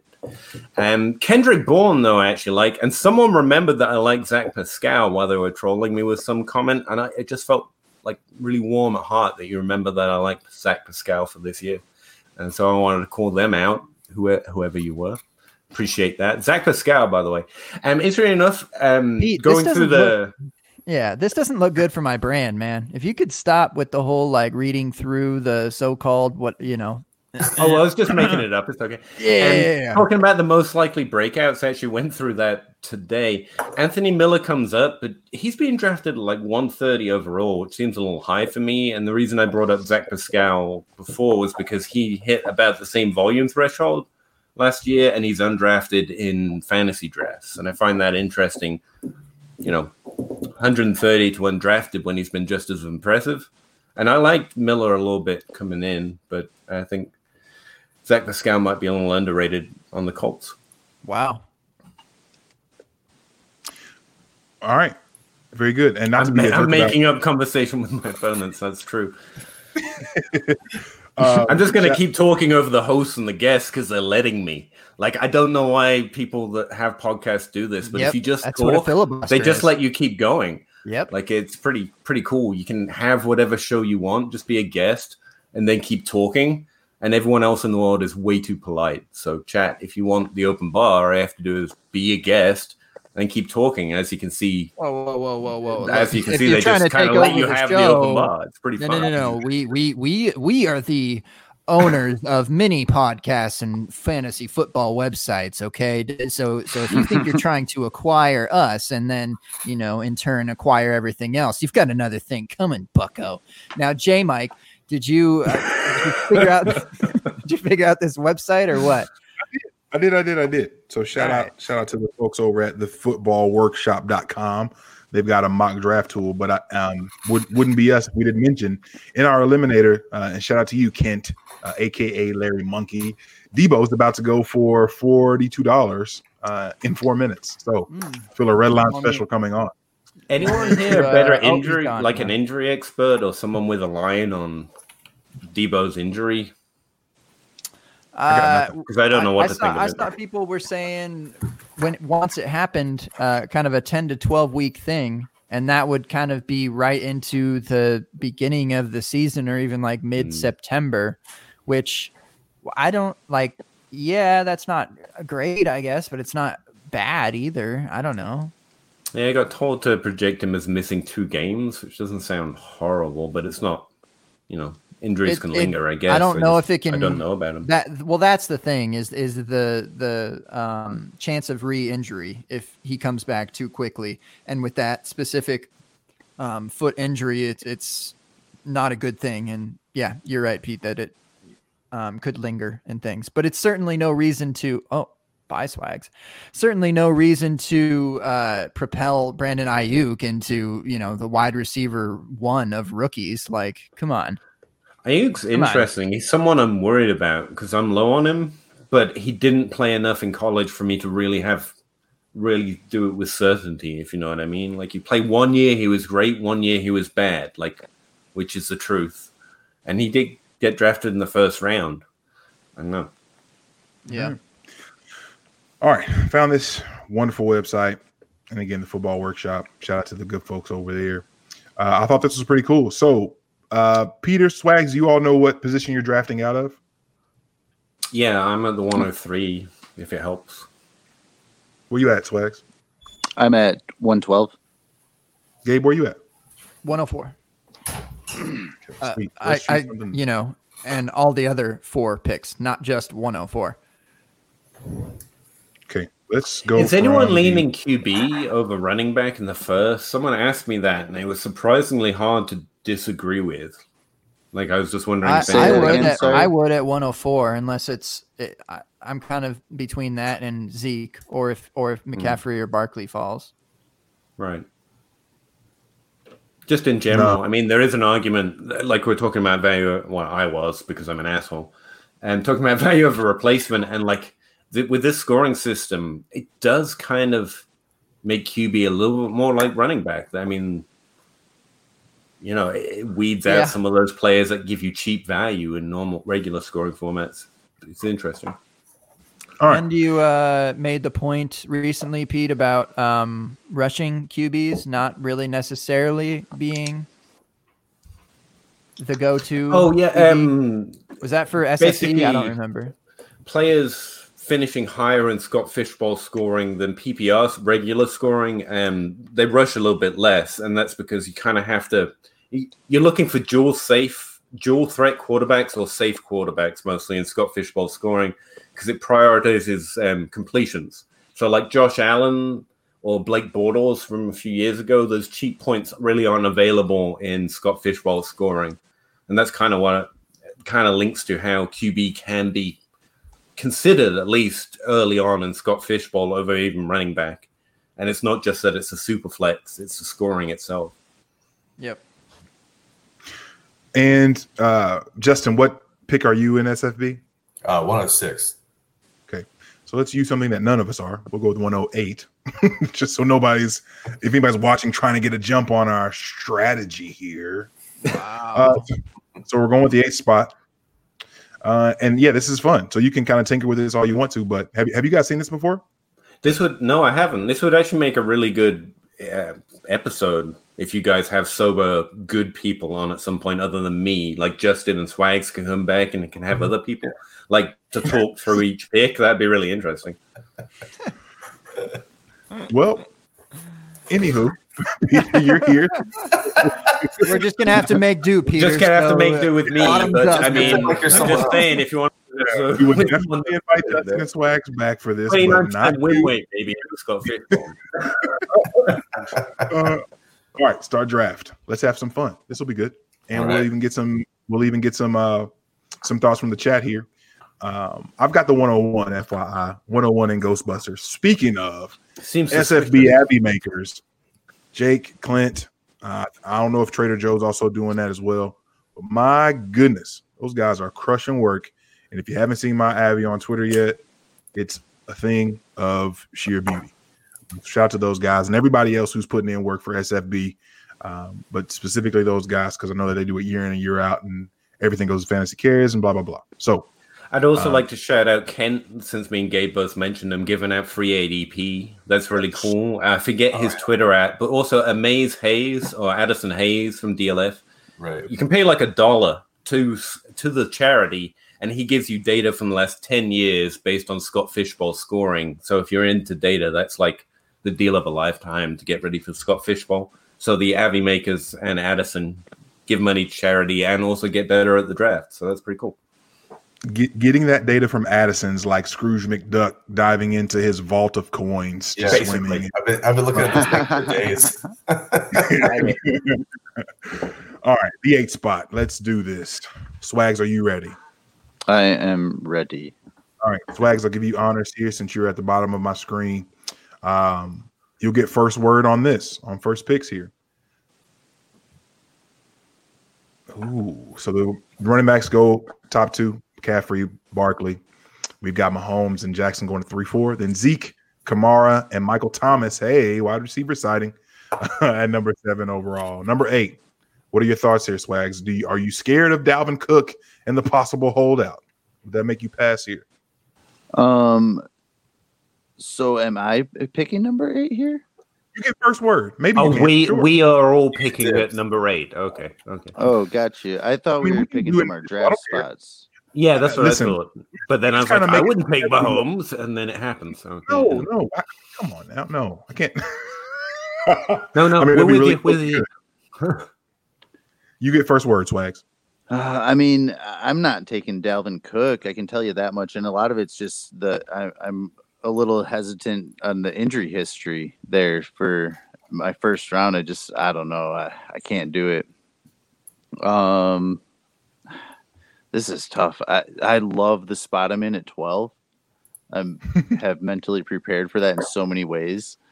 Oh man. So I'd probably take Dak here. Dacaroni and cheese? Dak or Russell Wilson. I mean, that's probably the direction I would go. All right, so we got it down to 2. Dak or Russ? Who would you guys rather have here with what Swags has said? Say Dak or Russ? Russ. I feel so much pressure. I wasn't ready for this pressure. No, I'm with you. Like, ADP. Interestingly enough, using ADP, picks 5 to 8 tend to be very wide receiver teams because you end up with these running backs like Dalvin Cook, who's great.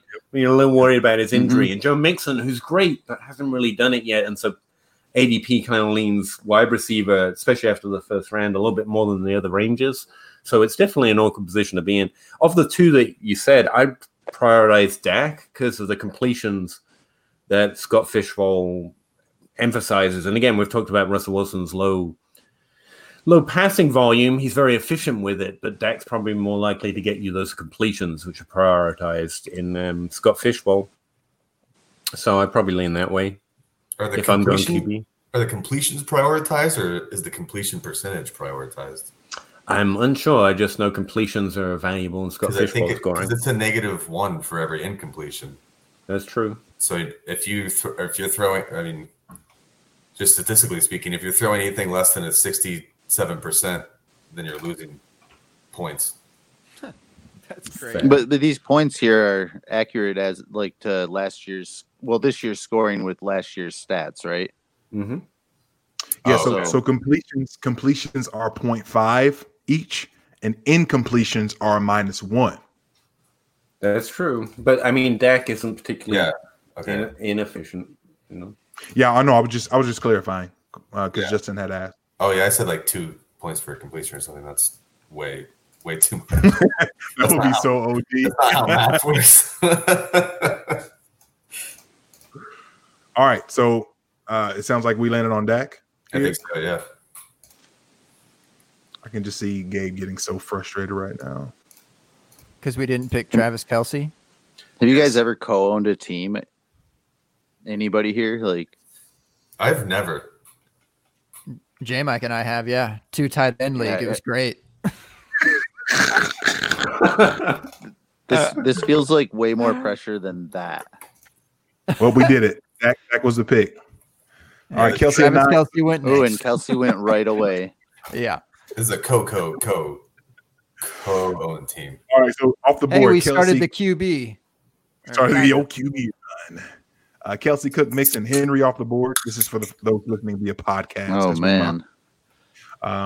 In the second round, start off Nick Chubb, Drew Brees, Russell Wilson, Kyler Murray. Back to us. Justin, what say ye here? George Kittle. We've got Kittle. We've got Tyreek. We've got Miles Sanders as the next running back. Kittle. I like Kittle too. What do you guys think? Kittle here? It would be I hate Kittle or this Adams team. for me. Look like 170 targets. Hey man, you don't get to a 29% win rate in the Scott Fish Bowl by following the advice of these smart guys here. Okay, if you want to get as low as me, you gotta ignore something. It is. All right, I'm gonna listen. Okay, I just okay.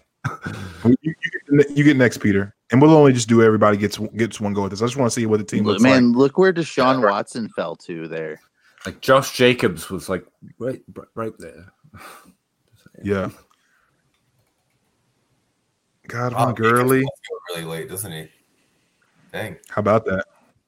Aaron Jones. So, and this is really interesting. The guy who takes McCaffrey also gets Julio. Yeah, that's garbage. I like that. What a cheat code. This is ridiculous. Aaron Jones is We're getting our butts kicked by a bot here, boys. So, do you guys care about the week 13 with the Carolina Panthers? They play week. That's their bye week, and that's also the first week of Scott Fish playoffs. Interesting. That's interesting. I mean, maybe I'm just ill prepared as a fantasy player, but especially this offseason, I haven't even looked. Like I've been just ignoring bye weeks altogether. I haven't even paid attention, which is probably not the best way. Actually, Two Drink brought it to my attention, and ever since then, I don't know. It's kind of made me think a little bit there. Really? I don't plan on making the playoffs, so you know. So would you lean Barkley at all because of that, or like Anyone- yeah, I would, yeah. But here's the other thing too. If you think about it, if you take CMC and ideally your team crushes like you hope, you get the first round bye, and you don't even have to worry about week 13. Now, obviously, what are the odds of that? I don't know. I'll leave that to the nerds to figure out, Peter. But that's Yeah, that's a good point, though. That's a good point. that's just something to consider, right? So if I'm crushing like I hope and I've got this McCaffrey, Aaron Jones, Julio start and don't blow the rest of it. I mean, not that you have to rely on the bye, but if ideally, if you have someone like that and you end up getting a bye, then all of a sudden it doesn't become a question. So I find it interesting. I mean, by week 13, you might have found someone on the waiver wire that's starting for their team anyways. Yeah, I'd imagine it's not Christian McCaffrey that got you to the playoffs. Well, I mean, sure, that might have happened last year, but he wasn't the 101 last year, but he was definitely like the 104 or 5 or so. Yeah, I don't know. He was I'll in just that. stop talking. He was in that big tier with almost the same tier as it is right now with Yeah. Barkley, Zeke, and Kamara. And it's just like we talked about earlier, like the first 4 running backs off the board finishing as the top 4 running backs again is like, not that you shouldn't draft these guys, but we're on a lucky few years here for these dudes. J Mike, you've got the 101. What is your plan? I'm not divulging that. So no, I'm just kidding. Don't want anybody in front of you to 101. take your guy? Yeah. The 100 is going to take his CMC. He doesn't want to provide comfort to the 102. Yeah. His own edge. Everything in me right now leans toward one of 2 players. I'm either taking one player or I'm taking the other player, guys. DK But I Metcalf am or taking Tyler Lockett. That's what I we're promise doing you tonight. this: I am going to make a draft pick. We'll If we have a get pre-draft. the jersey number, will you divulge the information? Swags, it's fun because, and this is kind of why this is what messes with me a lot as I think through 101. When you're sitting at 101, obviously, for me, if we're just looking at the 4 guys that went off the board here in this draft, McCaffrey, Saquon, Mahomes, Lamar, right? If it's a dynasty startup, right, people are probably going with Mahomes and feeling great about it, and life is good. The really interesting thing about this, especially when you throw in a wrench like you were talking about with the week 13 bye, is that you really question and this 2-3 turn, I feel like is pivotal. With 101, I feel like you cannot screw up this 2-3 turn, right? Because it's going to be massive for basically the ceiling of your team. It feels like, for me anyway. And I could be talking out of my neck with this, but if I go McCaffrey, then the question becomes, what does this 2-3 turn look like? And I don't think I'm upset with Aaron Jones and Julio at that point, or Julio in the third, or whatever that would look like if that's the case. But if you go Mahomes and then like you try to start something with quarterbacks, and then like quarterback doesn't really move like you want it to, then it becomes just kind of depressing to some degree that you didn't create any kind of urgency for people to kind of get with it.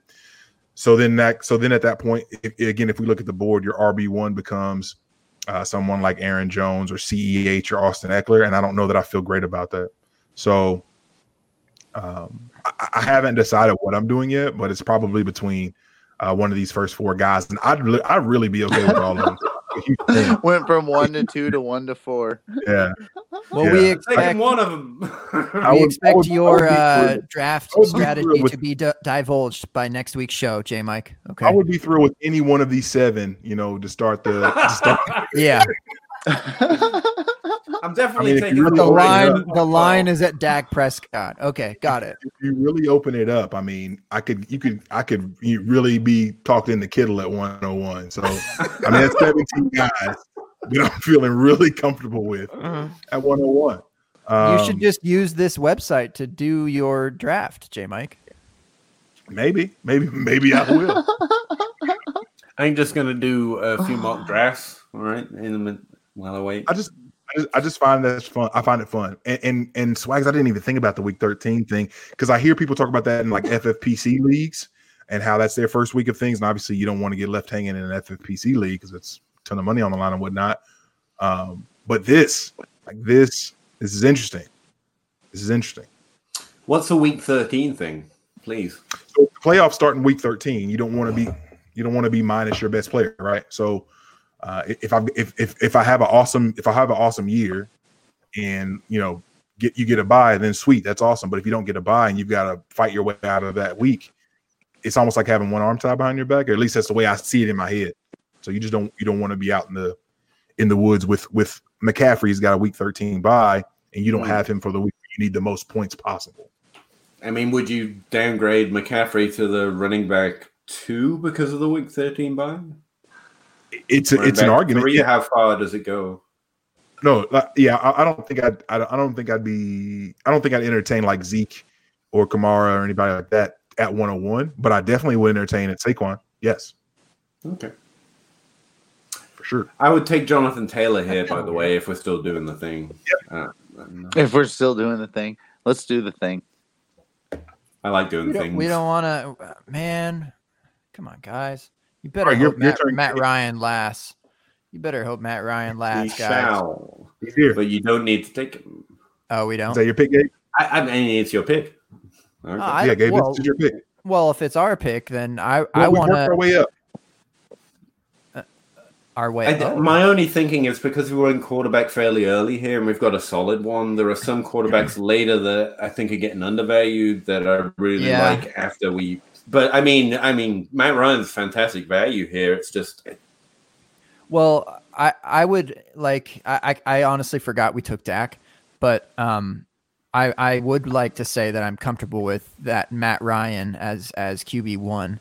That's really good. Drew Brees slipped here as well, like really, really fun. Yeah, He's our QB2. yeah. Someone in the so-called chat mentioned Drew Brees outscoring both Dak and Russell Wilson Pretty in easily. the scoring. Oh So- my gosh. What?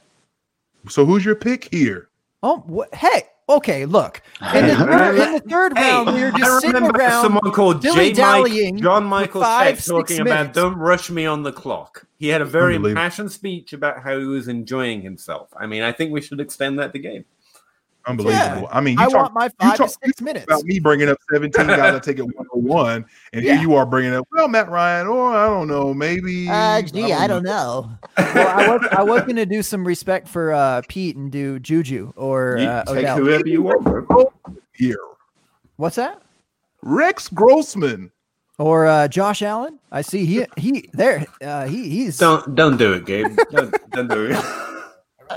I would never, ever do that. Okay. The obvious like- answer is Cooper Cup. So I mean, I'm cool with Juju. Sounds fun. Let's do it.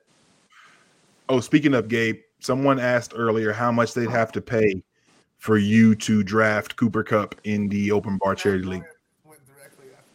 Oh, like he did. Like, how much would they have to donate to charity to get you to draft Cooper Cup in the Charity League?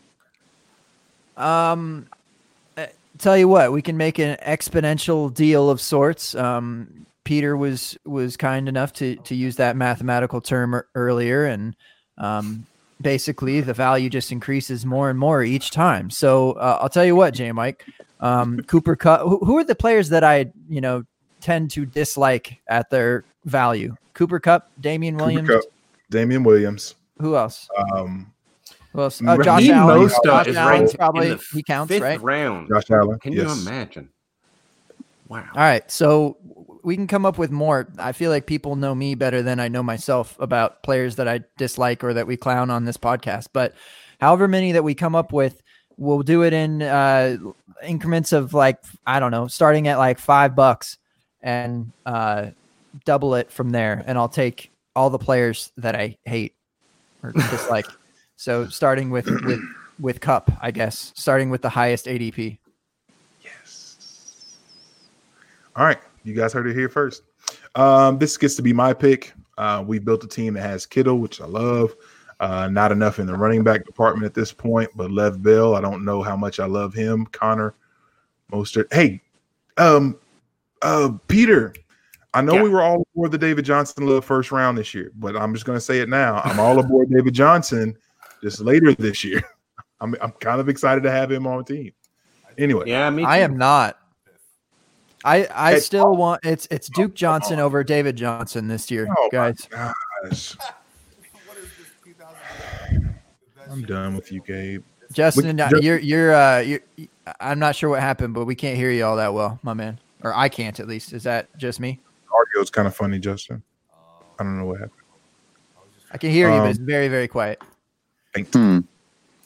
I don't know who would you guys go with here in terms of. Well, I kind of want to take AJ Brown, but we're kind of hurting at running back, and this scares me a lot. What pick we on? Oh, we're in the fifth round. Can Blame you believe Peter for that. Raheem Mostert. Raheem Mostert is a fifth round pick right now in the Scott Fishbowl according to this ADP? I mean, can you imagine? In the sense like- that he should be like a 55th round. Here you go. Add Mostert to the list of most hated games. Damn it. Oh, Why I'm do on- I I'm just on- show my hand all I'm the on time? the train with that. Thank you, Pete. I mean, David Johnson is in this range. If you want to go quarterbacks, we missed out on last round. Like Kirk Cousins around here is around ADP, and I think he's a really good player in this format, depending on what you think of Minnesota this year. No, just throwing out ideas since it's not mine. You could always reach on a David Montgomery if you want to go running back, Mark Ingram. Or we've got some wide receivers that are interesting. Again, at pick 8, you end up looking a lot at wide receivers, honestly. Spags, what if I take your boy James Conner here? Oh, that's gross. I know it is, This right? this team is way too well rounded for my liking. My planets are completely unaligned. I know. How did we take one of each position for our first 4 picks? I don't know, So but I'm taking gross. AJ Brown here, and I don't love it, but I'm doing it anyway. Over Keenan Allen. No, this is a weird spot. I mean, Keenan Allen right here if you're going to go wide receiver. I don't. This is weird. I'm so glad I don't pick at 108. Yeah, one of those mid picks are tough this year, man. In this, I'm taking Lev Bell. Just do it. That's gross. All right, so through 5 rounds, that would be our team. Wow, we did not.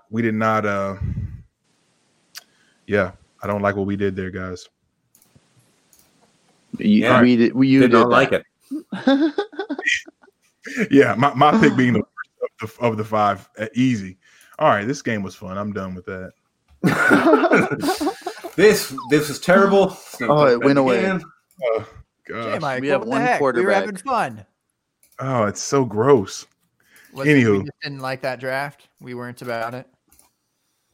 Yeah, if you're went away. picking mid-round in the Scott Fishbowl, I really think most of your values or your exciting players to draft, if you will, are going to be wide receiver, and that's really tough in the scoring system. So you're going to have a reach on running backs or quarterbacks if you don't want wide receivers. Like picks 5 to 8 really seem that way. Ish. Yeah, I think Swag for what you were saying in terms of just being well rounded. Like when I look at the draft, it doesn't feel good. Like when you try to, and I think in a lot of drafts you're like, hey, stay water, right? You want to stay Right. water. But I'm not well rounded. Yeah, I'm going to sort them that way. Jeremy. I don't know. Anyway, that was fun. I did enjoy that. I loved hearing your all's insight. I mean, but did you even notice? Like, we didn't talk about it, but even how far Zach Ertz fell compared to the other 3 tight ends. Yeah, we can. Somewhere was it like the Waller fourth as there, well or- seems to be falling a little bit. Ertz Yeah. was for us. So this is Still quiet, so Justin. Ertz went Man, at the end of the 3rd here, and Mark Andrews went at Okay. the end of the 2nd, Yeah, that was generous from Mark Andrews. and then Waller at the beginning of the end of the 4th. What was generous for you? Mark Andrews at the end of the 2nd seems generous. So you're not putting him in the stratosphere of Kelsey Kittle this year, because I feel like that's a heavy wave that's been rolling right now on Twitter and Dynasty Twitter. I would prefer to have. I guess I'm just not ready to make that commitment on a run first offense of, are we sure Lamar can be good at throwing with obvious regression coming soon, and Andrews with injury history, blah, blah, blah. I don't know. I just wouldn't put my chips on a top 3 tight end as like my floor for Mark Andrews. Like, it was cool to draft Mark Andrews last year because he was like tight end super whatever. cheap. Yeah, tight end like 15 or 20 or something. Like, now that he's tight end 3, like, that's really rich. Like, Kelsey's fine because he's the tight end 1 for forever, years in a row. And then Ertz is still that dude, and kind of getting a little bit of some disrespect here at the end of the 3rd. So I'd prefer Ertz over Andrews based on history and same. value. Okay. I'm curious, J Mike, can you scroll super quick so I can see how many points Derek Carr has? Yes, I know sir. that sounds gross, but he has. Um, I think he was like quarterback 9 in this. Okay, sorry. Oh, he's not there. No. Oh, here he is. Derek Carr. Look at that. That's 269.9. crazy. So that's pretty good. For, I mean, that man. Do you think he lasts that long though? Honestly, Well, let's double check ADP real quick. Still quiet, Justin. Justin, you left and broke it. I don't know what you did. Sign it.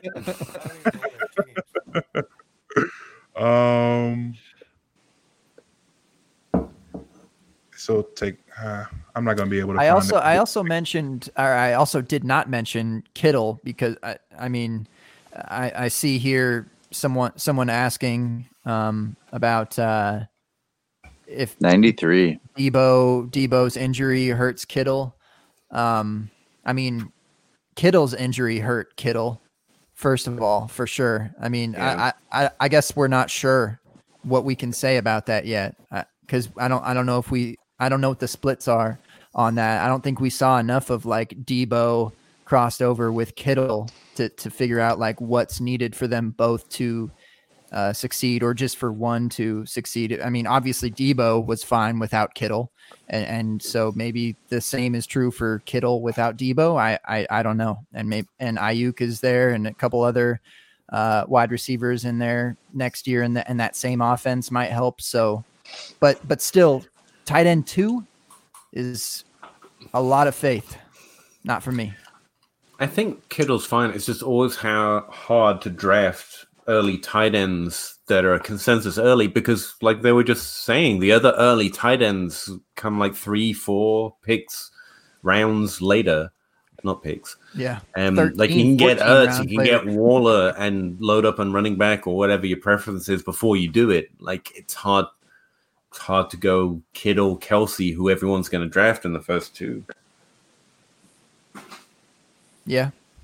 Typical tight end problem. No one will accept what it is. Right. Yeah. Well, even know let's what that can means. we figure out what our Andrews and Waller are? Because I don't care about Andrews and Waller this year. Like that's too rich for me. I feel like that's just too expensive of a in quotes floor. So like what are the tight ends that are going to be top 5, or even top 6, 7 this year? Waller in the comparison 5th to and the Evan ADP. Ingram in the 7th, according to ADP. Like they seem like where I'll start to be pretty thirsty, to use a gay word. If they fall to me at my pick, like that seems like the potential of a Kittle, Andrews, Ertz several rounds later. But I took Hunter Henry using that strat last year in Scott Fishbowl, so that didn't work out. But I deeper. feel like everybody's forgotten about Evan Ingram at this point. I know. Yeah. Nobody talks about him. Jeez. Again, the problem is Hunter Henry last year, but like in the 7th round, Evan Ingram, that seems pretty cool. People are already seeing Jono Smith. Like, no, we all see you coming, man. Everyone's targeting Jono Smith. You're gonna have to draft him at least 2 rounds ahead of where he's at if you want him in your draft. I love Jono, but he's not any more likely to break out than say Gesicki's another name that you mentioned at the same time. But I kind of like some of these second-year tight ends, Hawkinson, Fant. There's nothing they did wrong year 1. Hurst, Tight I like ends Hurst. break out in year 2 pretty well. Hurst could be like a top 6 dude.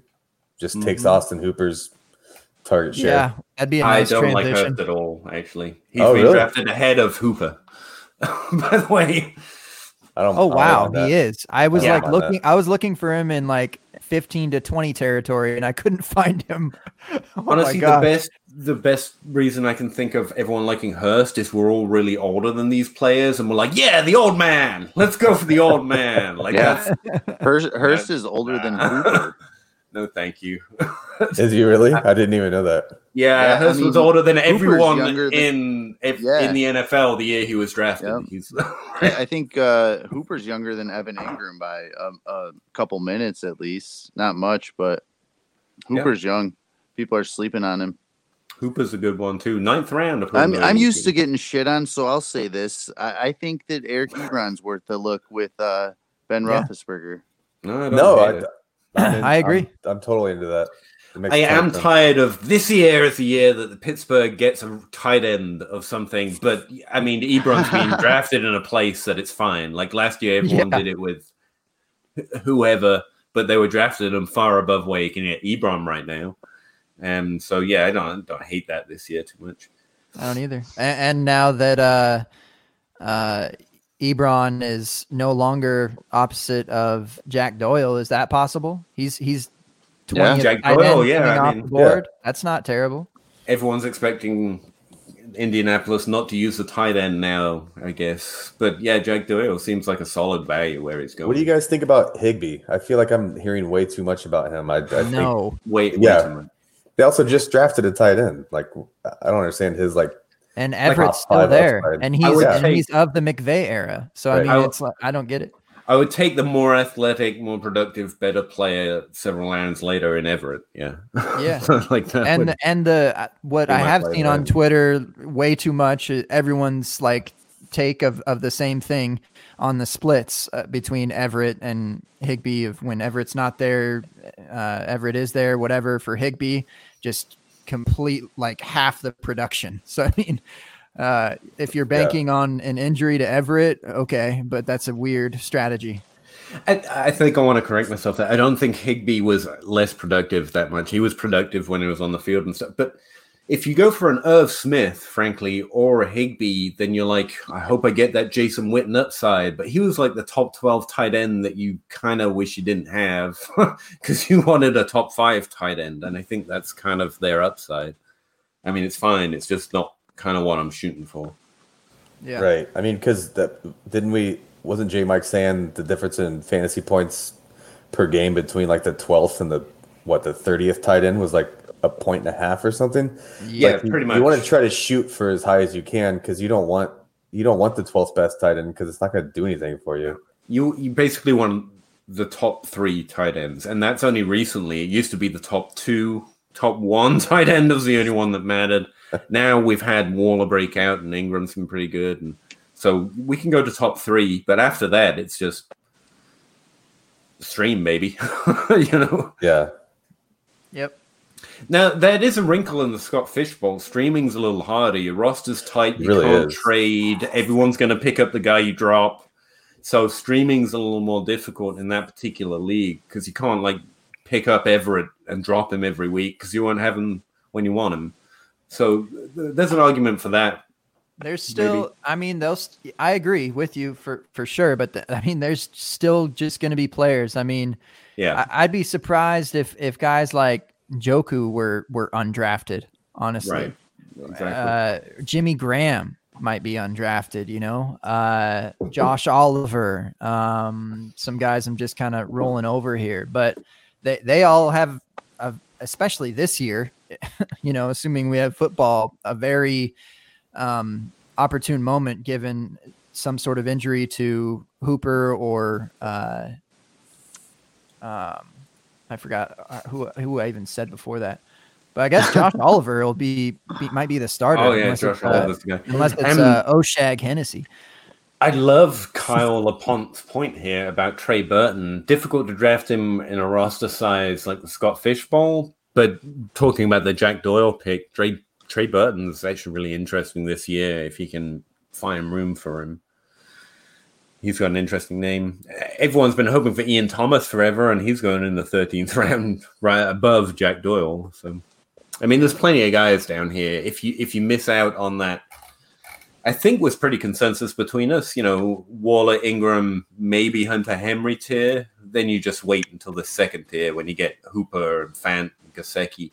And then it's just take your favorite sleeper, if you don't get a lot of those guys. Anyone still holding out hope for Chris Herndon?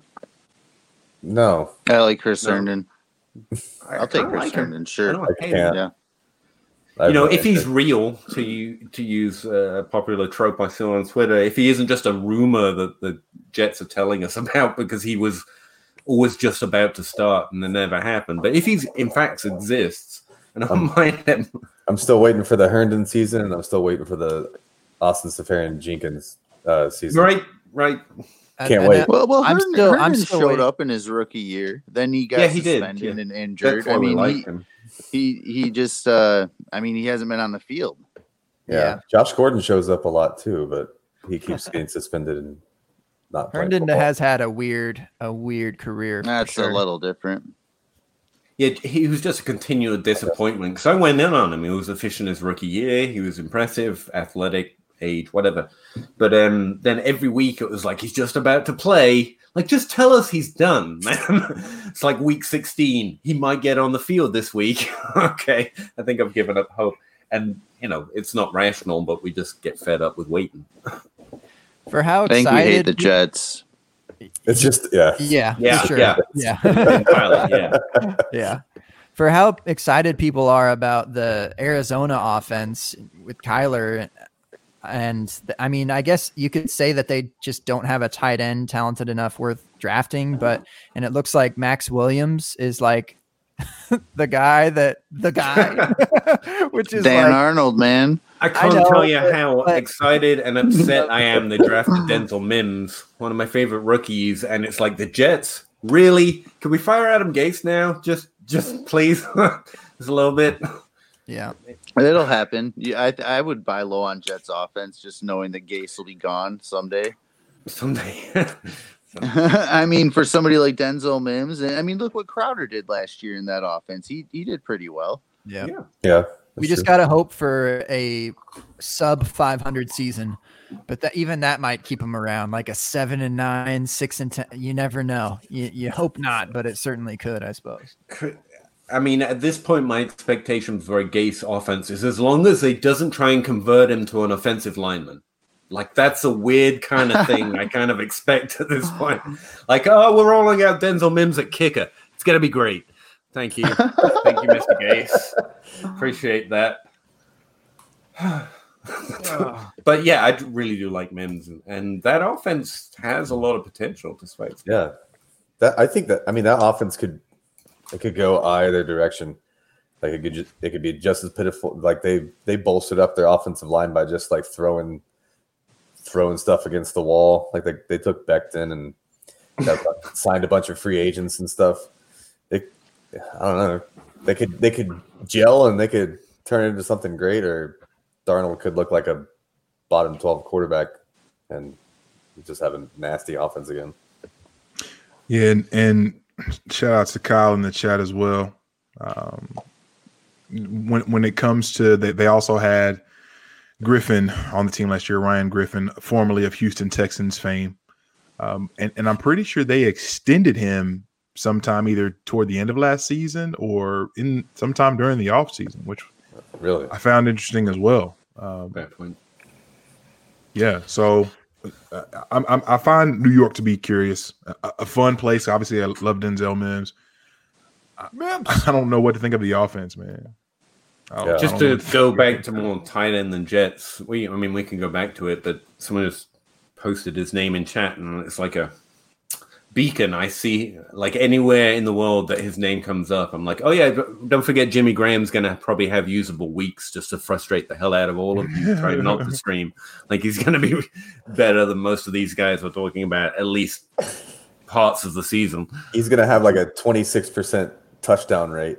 Like, yeah. 40 catches and 13 touchdowns or whatever. Damn right. Get Cole Kmet's autograph. Did you know he played basketball? That's right. Swag. That's right, Swag. I've heard he used to be able to dunk. I don't know if that's still weird. I hear Cole Beasley can dunk. Little known fact. Really? Is this like you didn't actually you didn't no, there's a video of it somewhere. I live on Twitter too much, obviously. But yeah. Cole Beasley can dunk. Mr. Beasting. Mr. Beasting. Oh man, I love Cole Beasley. He's been such cheap, good fantasy value for years now. And now he's going to get Stephon Diggs, but still. Dims the brakes. Dims the brakes. I had an amazing NFL career, at least. Like respect to the dude. Right. Respect. That's for sure. Anything else you want to hit before we kick rocks here? Anything else burning stuff? What are you talking about? Peter, got a whole NFL to break down. We've just done tight end, and it took us 2 hours. Yeah. I mean, buckle up for running back, baby. It's only tomorrow now. Yeah, only. It is now. That's Eastern boys. astute. All right then. All right, let's get it. Let's get it then. Let's start over. Let's pull up the draft again, J. Mike, and start from the 109. Can we just talk about start 3 tight end leagues real quick? Yeah. Oh my god! Let's I break broke. it down. All right. This was good. This was a grand old time. Is this our last show? This is the last show before SFB-X, correct? Yep. That's correct. We're about 5 days out from SFB, and this is All it. Last week of June. You we're now will know J Mike's 101 next time you record. This is what we're waiting for. What will 101 be? Or he might just milk it. Yeah, it's true. He might milk it. I might milk it and get kicked out of SFB because I didn't make you timed out the 101. Yeah. You gotta go. You're gonna get kicked, Jim. You're gonna get kicked. Is just before you go, not that this is gonna set off a large conversation and that secret my plan. Is there a rookie this year that you think could do an AJ Brown, could break in, be fantasy relevant, jump up in value? Who's your one guy from this rookie class? Is that a wide receiver question? I was gonna say maybe we should take running backs out of that because we're just gonna say the boring ones. Let's keep it specific to wide receivers then. Or tight ends, if anyone's that crazy. Anyone got a tight end from the 2020 class? Let's not. We will. So with no that one believes in Adam Trautman. I got it. I get it. I got him all over the place. Give him a few years. Love that man. I do like him and I value at that. But all right, so we'll do that with in coordination with your outro, Pete. Okay, right. Save some time, some effort here. So question is, who's your AJ Brown? Has to be a wide receiver, has to be, a rookie, of course, breaking out this year. Did AJ Brown even technically break out? I mean, yes. What? Oh, okay, got it. I mean, how do we want to measure it? Value at draft position or first 24 season? I know. I just always. I love you. I always laugh at the like the definition of breakout, I guess. Yeah, is that's always true. And also, I hate the question: who is your next ex player? I mean, none of them. But it's why we're here, though. So, yeah.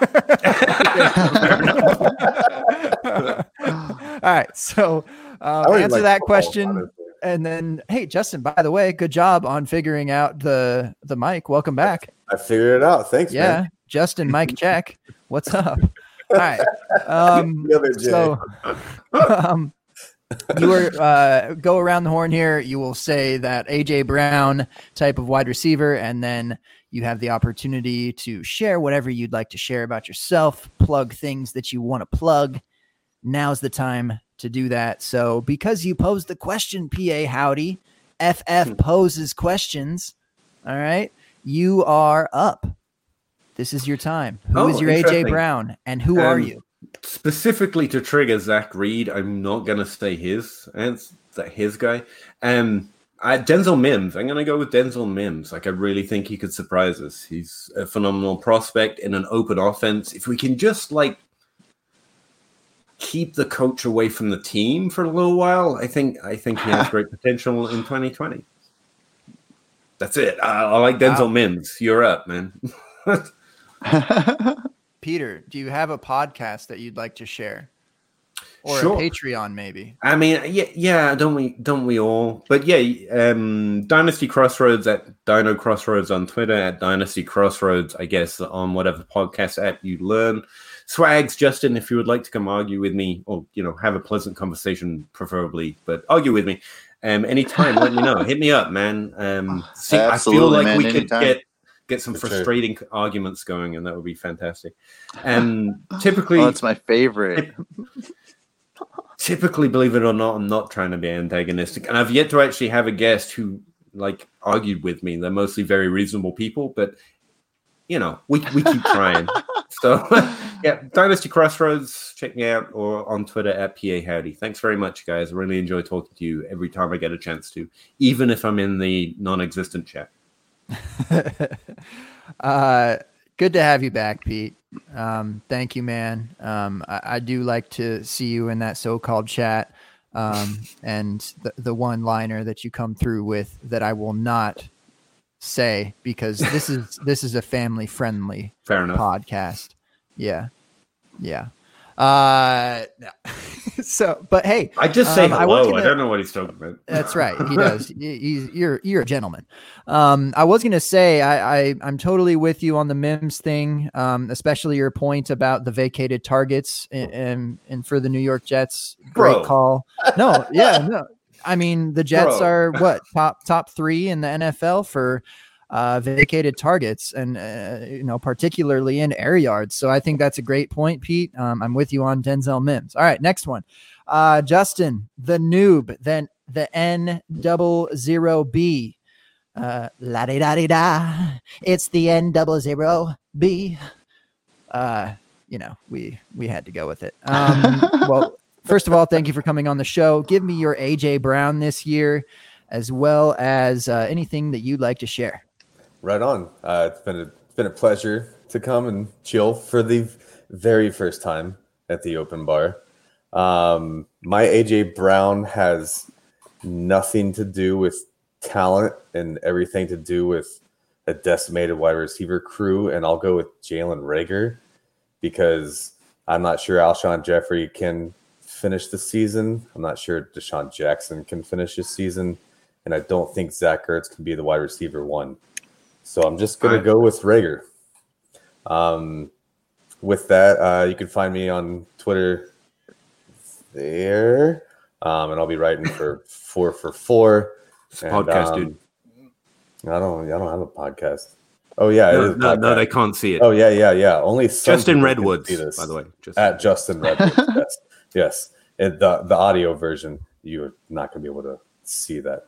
Yeah. So I'll be writing 4 for 4. Thanks for having me on, guys. It's been a pleasure. And thank you for saying that. Just another reason for everyone to be here live Tuesday, 9:30 Eastern-ish. Otherwise, you don't get people's handles, okay? It's the only way to get it. There's no other location that you will find that. You have to be here. Glad we have that understood now. Thank you. I'm now a Justin fan since he picked Reagor. I just wanted to throw that out. I'm now a big fan of Justin _Redwoods. Yes. That sign as well in front Reagor's of a good pick. I have yet to disagree with our guests on our next AJ Brown. Swags, will you be the person that I disagree with for your AJ Brown pick?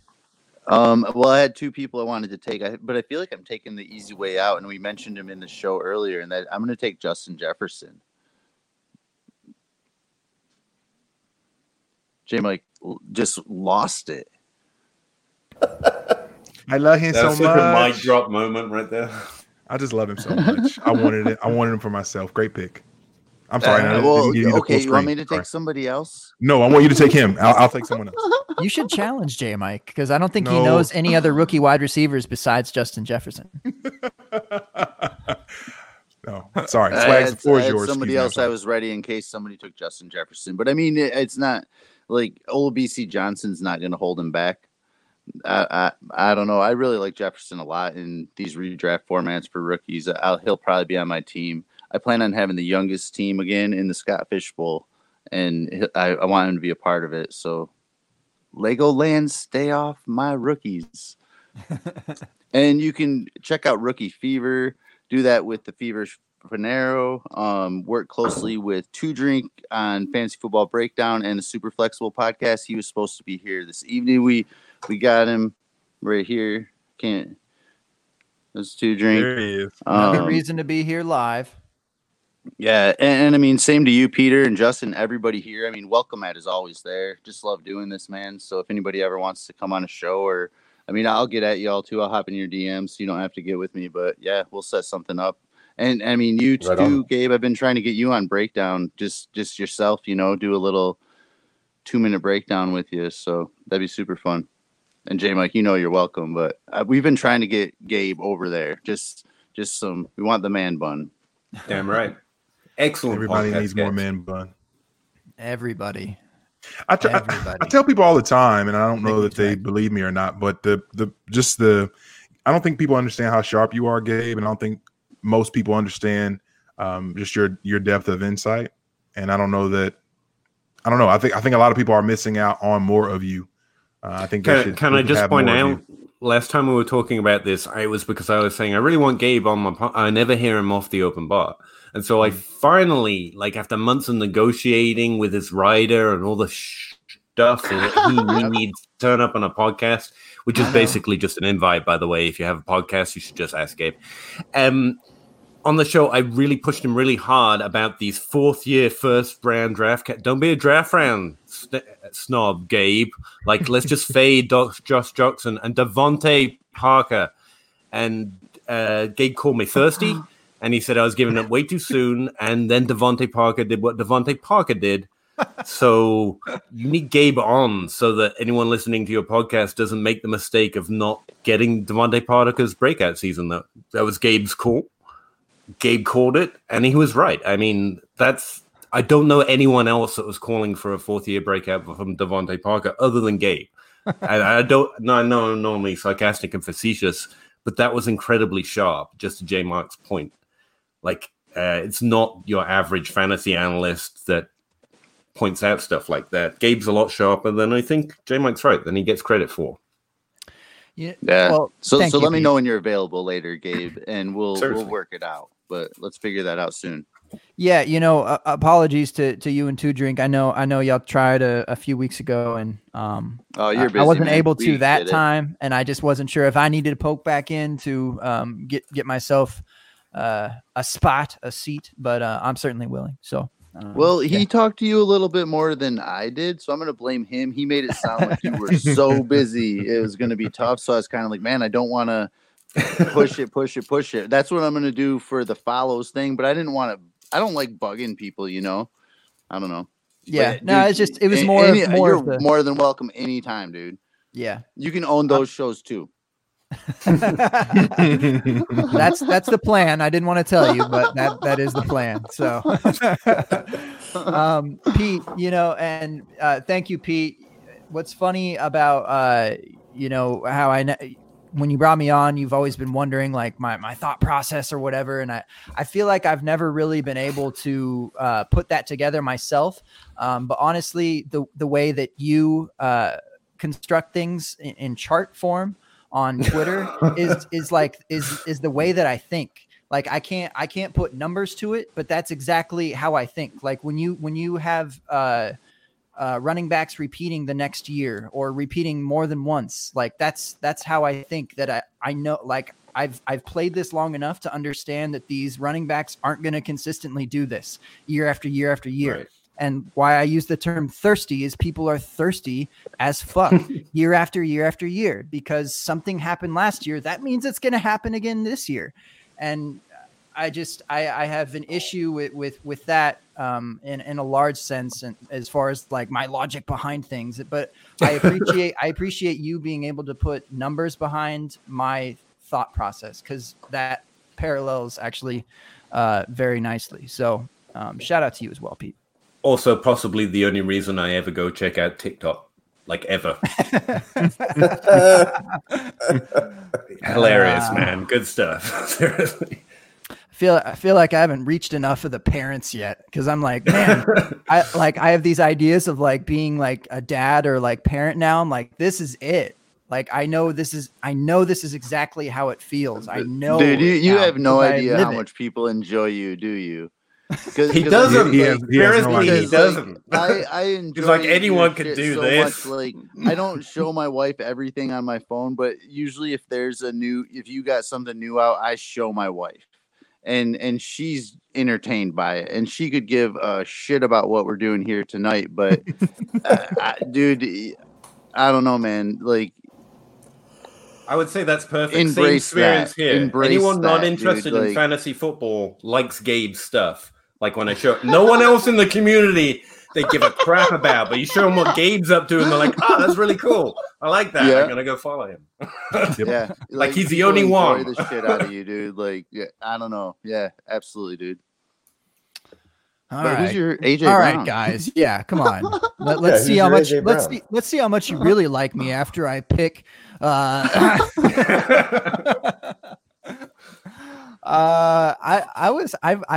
want to say just a Raiders wide receiver, and I want to. I don't know what the injury thing is going to happen with our sweet boy Brian Edwards, J Mike. But I know you and I both want that to happen badly. I guess maybe it always seems like there is that correlation of some people being scared off of, players because of an injury. Happened with Odell. I think it even happened with AJ Brown a little bit, didn't it? With the hamstring thing last year, people were a little meh on it coming in. So sure, let's swing on Brian Edwards. I'm definitely afraid that there's already a first round wide receiver there in Ruggs, and it makes sense to just pick Ruggs, I guess, because he's the higher pick. But I like to bring the spice, and I think that if he didn't break his foot before the combine, I don't think that he would have been drafted where he was drafted. And you can do all the what ifs and the buts and the coulda, shoulda, wouldas, but It's just how I feel, man. All right. So Brian Edwards, all right, 101. Get out of here with that Rager nonsense, that Mims nonsense. All right. I don't even like those guys. I'm all about Brian. Listen to you. Love Brian Edwards. I love all those guys. I have all three of them on teams. Jefferson as well. All right, Brian J. Mike. Edwards is a T.Y. Hilton of 2020. There you go. Yeah, I feel like when we looked at what AJ Brown did last year, obviously it took a very questionable wide receiver room and air an opportunity to close the year out to really become what we had hoped for him. That said, I'm going to go with the grossest of this bunch, Henry Ruggs, since no one's. I mean, Harry Ruggs. Gabe alluded. It's Harry Ruggs. Excuse me, Pretty Harry sure. Ruggs. My Pretty apologies. sure it's Harry Ruggs. Well, you just look at it, and you don't have to squint hard to see him leading the team in targets. At least for me, you don't. And I very much, while people may not love it, like I think Ruggs is going to be a factor this year, and I think that he'll be fantasy relevant and probably exceed expectations. I think Mike Clay's got him at like wide receiver 40 something in terms of his projections, and I could just still see him as better. So I like all of your all's answers better. Justin Jefferson is my absolute favorite rookie, but it wouldn't surprise me if Ruggs out-targeted all of them, specifically with the wide receiver room that's in Las Vegas. I got it right. Yes. And I see people talking about T. Higgins in the chat. And I like T. Higgins too. I just don't see T. Higgins out targeting AJ Green or Tyler Boyd. Like those are both very, very good wide receivers. And as I'd much even as I give it like up T. for Higgins, Boyd in that respect. you know, like I just don't see him out targeting either of those guys this season. Beyond perhaps 2020, I don't see that. But I don't think he this year, Joe Mixon. I mean, he may not if they actually do like they say they want to do. So we'll see how that goes. And again, I like Higgins. That whole morass of like late first round rookies that went in rookie drafts, late first, early second. Like it's a fun group. So people are going to be right. People are going to be wrong. People are going to victory lap the fact that you were low on Cam Akers and he finished as the rookie RB1. Well, okay, I had him at RB5 and I still really liked him. So I don't know. What do you want from me? Like, I don't know. Jerry Jeudy's and Jerry Jeudy, awesome player. I just don't see him and CeeDee Lamb. I don't see either one of them leading their teams in targets. I just don't. What about Laviska Shenault? I don't see him out targeting Chark. And for that matter, D.D. Westbrook last year was basically on pace with Chark for targets until he kept getting hurt. So I like Laviska. I like what he can bring. I didn't love him as a player, but I like him in Jacksonville. And I think that he'll be interesting there. But it is interesting. Jacksonville is kind of scatterbrained with wide receivers. Like they keep getting rookies that do really well, and then they're like, who's the next guy though? Like they give up on them after that. Very weird. Every year. It's weird. Yeah, it is strange. So just in the so I think that Ruggs could be someone who kind of looks like McLaurin, where he comes out hot and it kind of fades and then finishes hot. Or then Brian Edwards is the one that just kind of comes on late, like AJ Brown, and just like takes over everything. Like he just becomes it. I think it'll be fun. I'm sorry, J. Mike. I think we could potentially both be right here. I mean, let's just go ahead and say that we are going to be right. This is our podcast. This is the open bar. You know, we're buzzed. We're close. We're claiming victory. Ruggs and Edwards. You know, top 24 wide receivers this year. Book it. Derek Carr's done it before. All right, maybe sure he had Cooper and Crabtree. Sure. The new team of the open bar, the Raiders. Oh my gosh. We gave the Browns the boot for the Raiders. This is so sad. Why did you say that, Swags? I feel so gross. That could really happen. I feel so gross. Carr's done it like nearly half of his career is support two top 24 wide receivers. Yeah, sorry, just to Kyle's point here, in the invisible chat, non-existent chat, AJ Brown had 84 targets and had to have the most efficient season pretty much we've ever seen out of a rookie. Like if Jeudy hit 84 targets to do what AJ Brown did, he would have to have once again the most efficient season we've ever seen out of a rookie. Like betting on that twice in a row is why Judy's kind of struggling. I think certain Sutton squashes his year one breakout, but he could still be really good. AJ no Brown question. had 84 targets. It was really low target volume for what he did on it. AJ Brown. And by the 84 way, targets. I heard that Corey Davis shade earlier, J Mike. Don't think I didn't. Bro, Like a and messed up wide receiver with no one on the team. Whatever. No, I didn't. That's not what I said at all. I said with a questionable wide receiver No, run. I'm gonna memorize. You were like, and everyone else on the receiving core was trash and no good. And Unbelievable. AJ Brown stepped in. That's how I remember it. Speaking of trash and people stepping in, watch for this Adam Humphries bounce back. Just throw it out there. Stop it. To everyone that's obviously in the chat, appreciate y'all so much. Thank you for showing love. We appreciate you all. Such a fun night. Got a lot done. A lot of different things that we knocked out tonight and had a lot of fun with. So appreciate y'all. James the Brain, if you continue to subtweet the shade of Batman, I'm gonna have to go out to Wisconsin, and we're just gonna we're gonna have to exchange appetizers or something and have words. Nothing but love, James. Appreciate you, man. To our guests, thank you all. Pedro, as always. Justin, thanks for coming through for the first time and long overdue, as I told you previously, man. Thoroughly enjoyed our time together, live and in person. So this is long overdue, and I very much look forward to talking with you again. Swags, always a pleasure to have you, bro. And you've been treating, and I appreciate the fact that you've been treating your guests on Rookie Fever so well since you started giving the guests the really bad rookies toward the end of last season. I'm glad that you're back to respecting your guests again. So thank you for that. Well, once the season starts, we'll see how that goes. All to win your game. I can't believe this. Oh man, it's so much fun. So again, thank you guys so much. I appreciate y'all more than you know. Gabe, I love you, man. It's so Good to weird be though. with Like you. it kind of got harder to get guests towards the end, so we kind of like, I don't know, we just weren't trying to get them as much, and we just kind of were like, what are we gonna do with this game? And we're like, well, we'll pick 4 of them and we'll shit on them. So yeah, Just throwing it out there. Unbelievable. I literally just sit in this room waiting for people to ask me to come on podcasts, and it hardly ever happens. Like occasionally, the open bar, it's like, okay, we need a 5th, and here I am. But like anytime, man. we're all intimidated. Normally by you. not. They're normally like, I guess, PA howdy, but like anytime if you show them. Unbelievable. Absolutely, man. I'll be reaching out for sure. Cool. Peter, you and your slander. You can find us wherever podcasts are, y'all. Appreciate y'all. Obviously, continue to love on each other, encourage each other in these wild times that we're in. Encourage everyone around. You never know what people are going through. Shout out to our homie 2 Drink, who was going to be on with us tonight, man. 2 Drink, nothing but love, bro. Appreciate you. Be encouraged.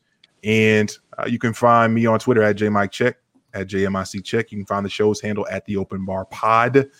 Major shout out to everyone in our Eliminator, as well as all the folks in our Best Ball Charity League. The divisions are set. Those are in the chat, and excited about it. So, my main man, the co-host with the most, Bun G, Genius the MC, FF Thick Skin, FF Follow Kent, FF New Bun, Mr. Gearing If You Nasty, on Twitter at FF Man Bun. Gabe, take us home. FF Follow Kent. Oh my gosh. Which Kent are you talking about, J Mike? Larry Monkey or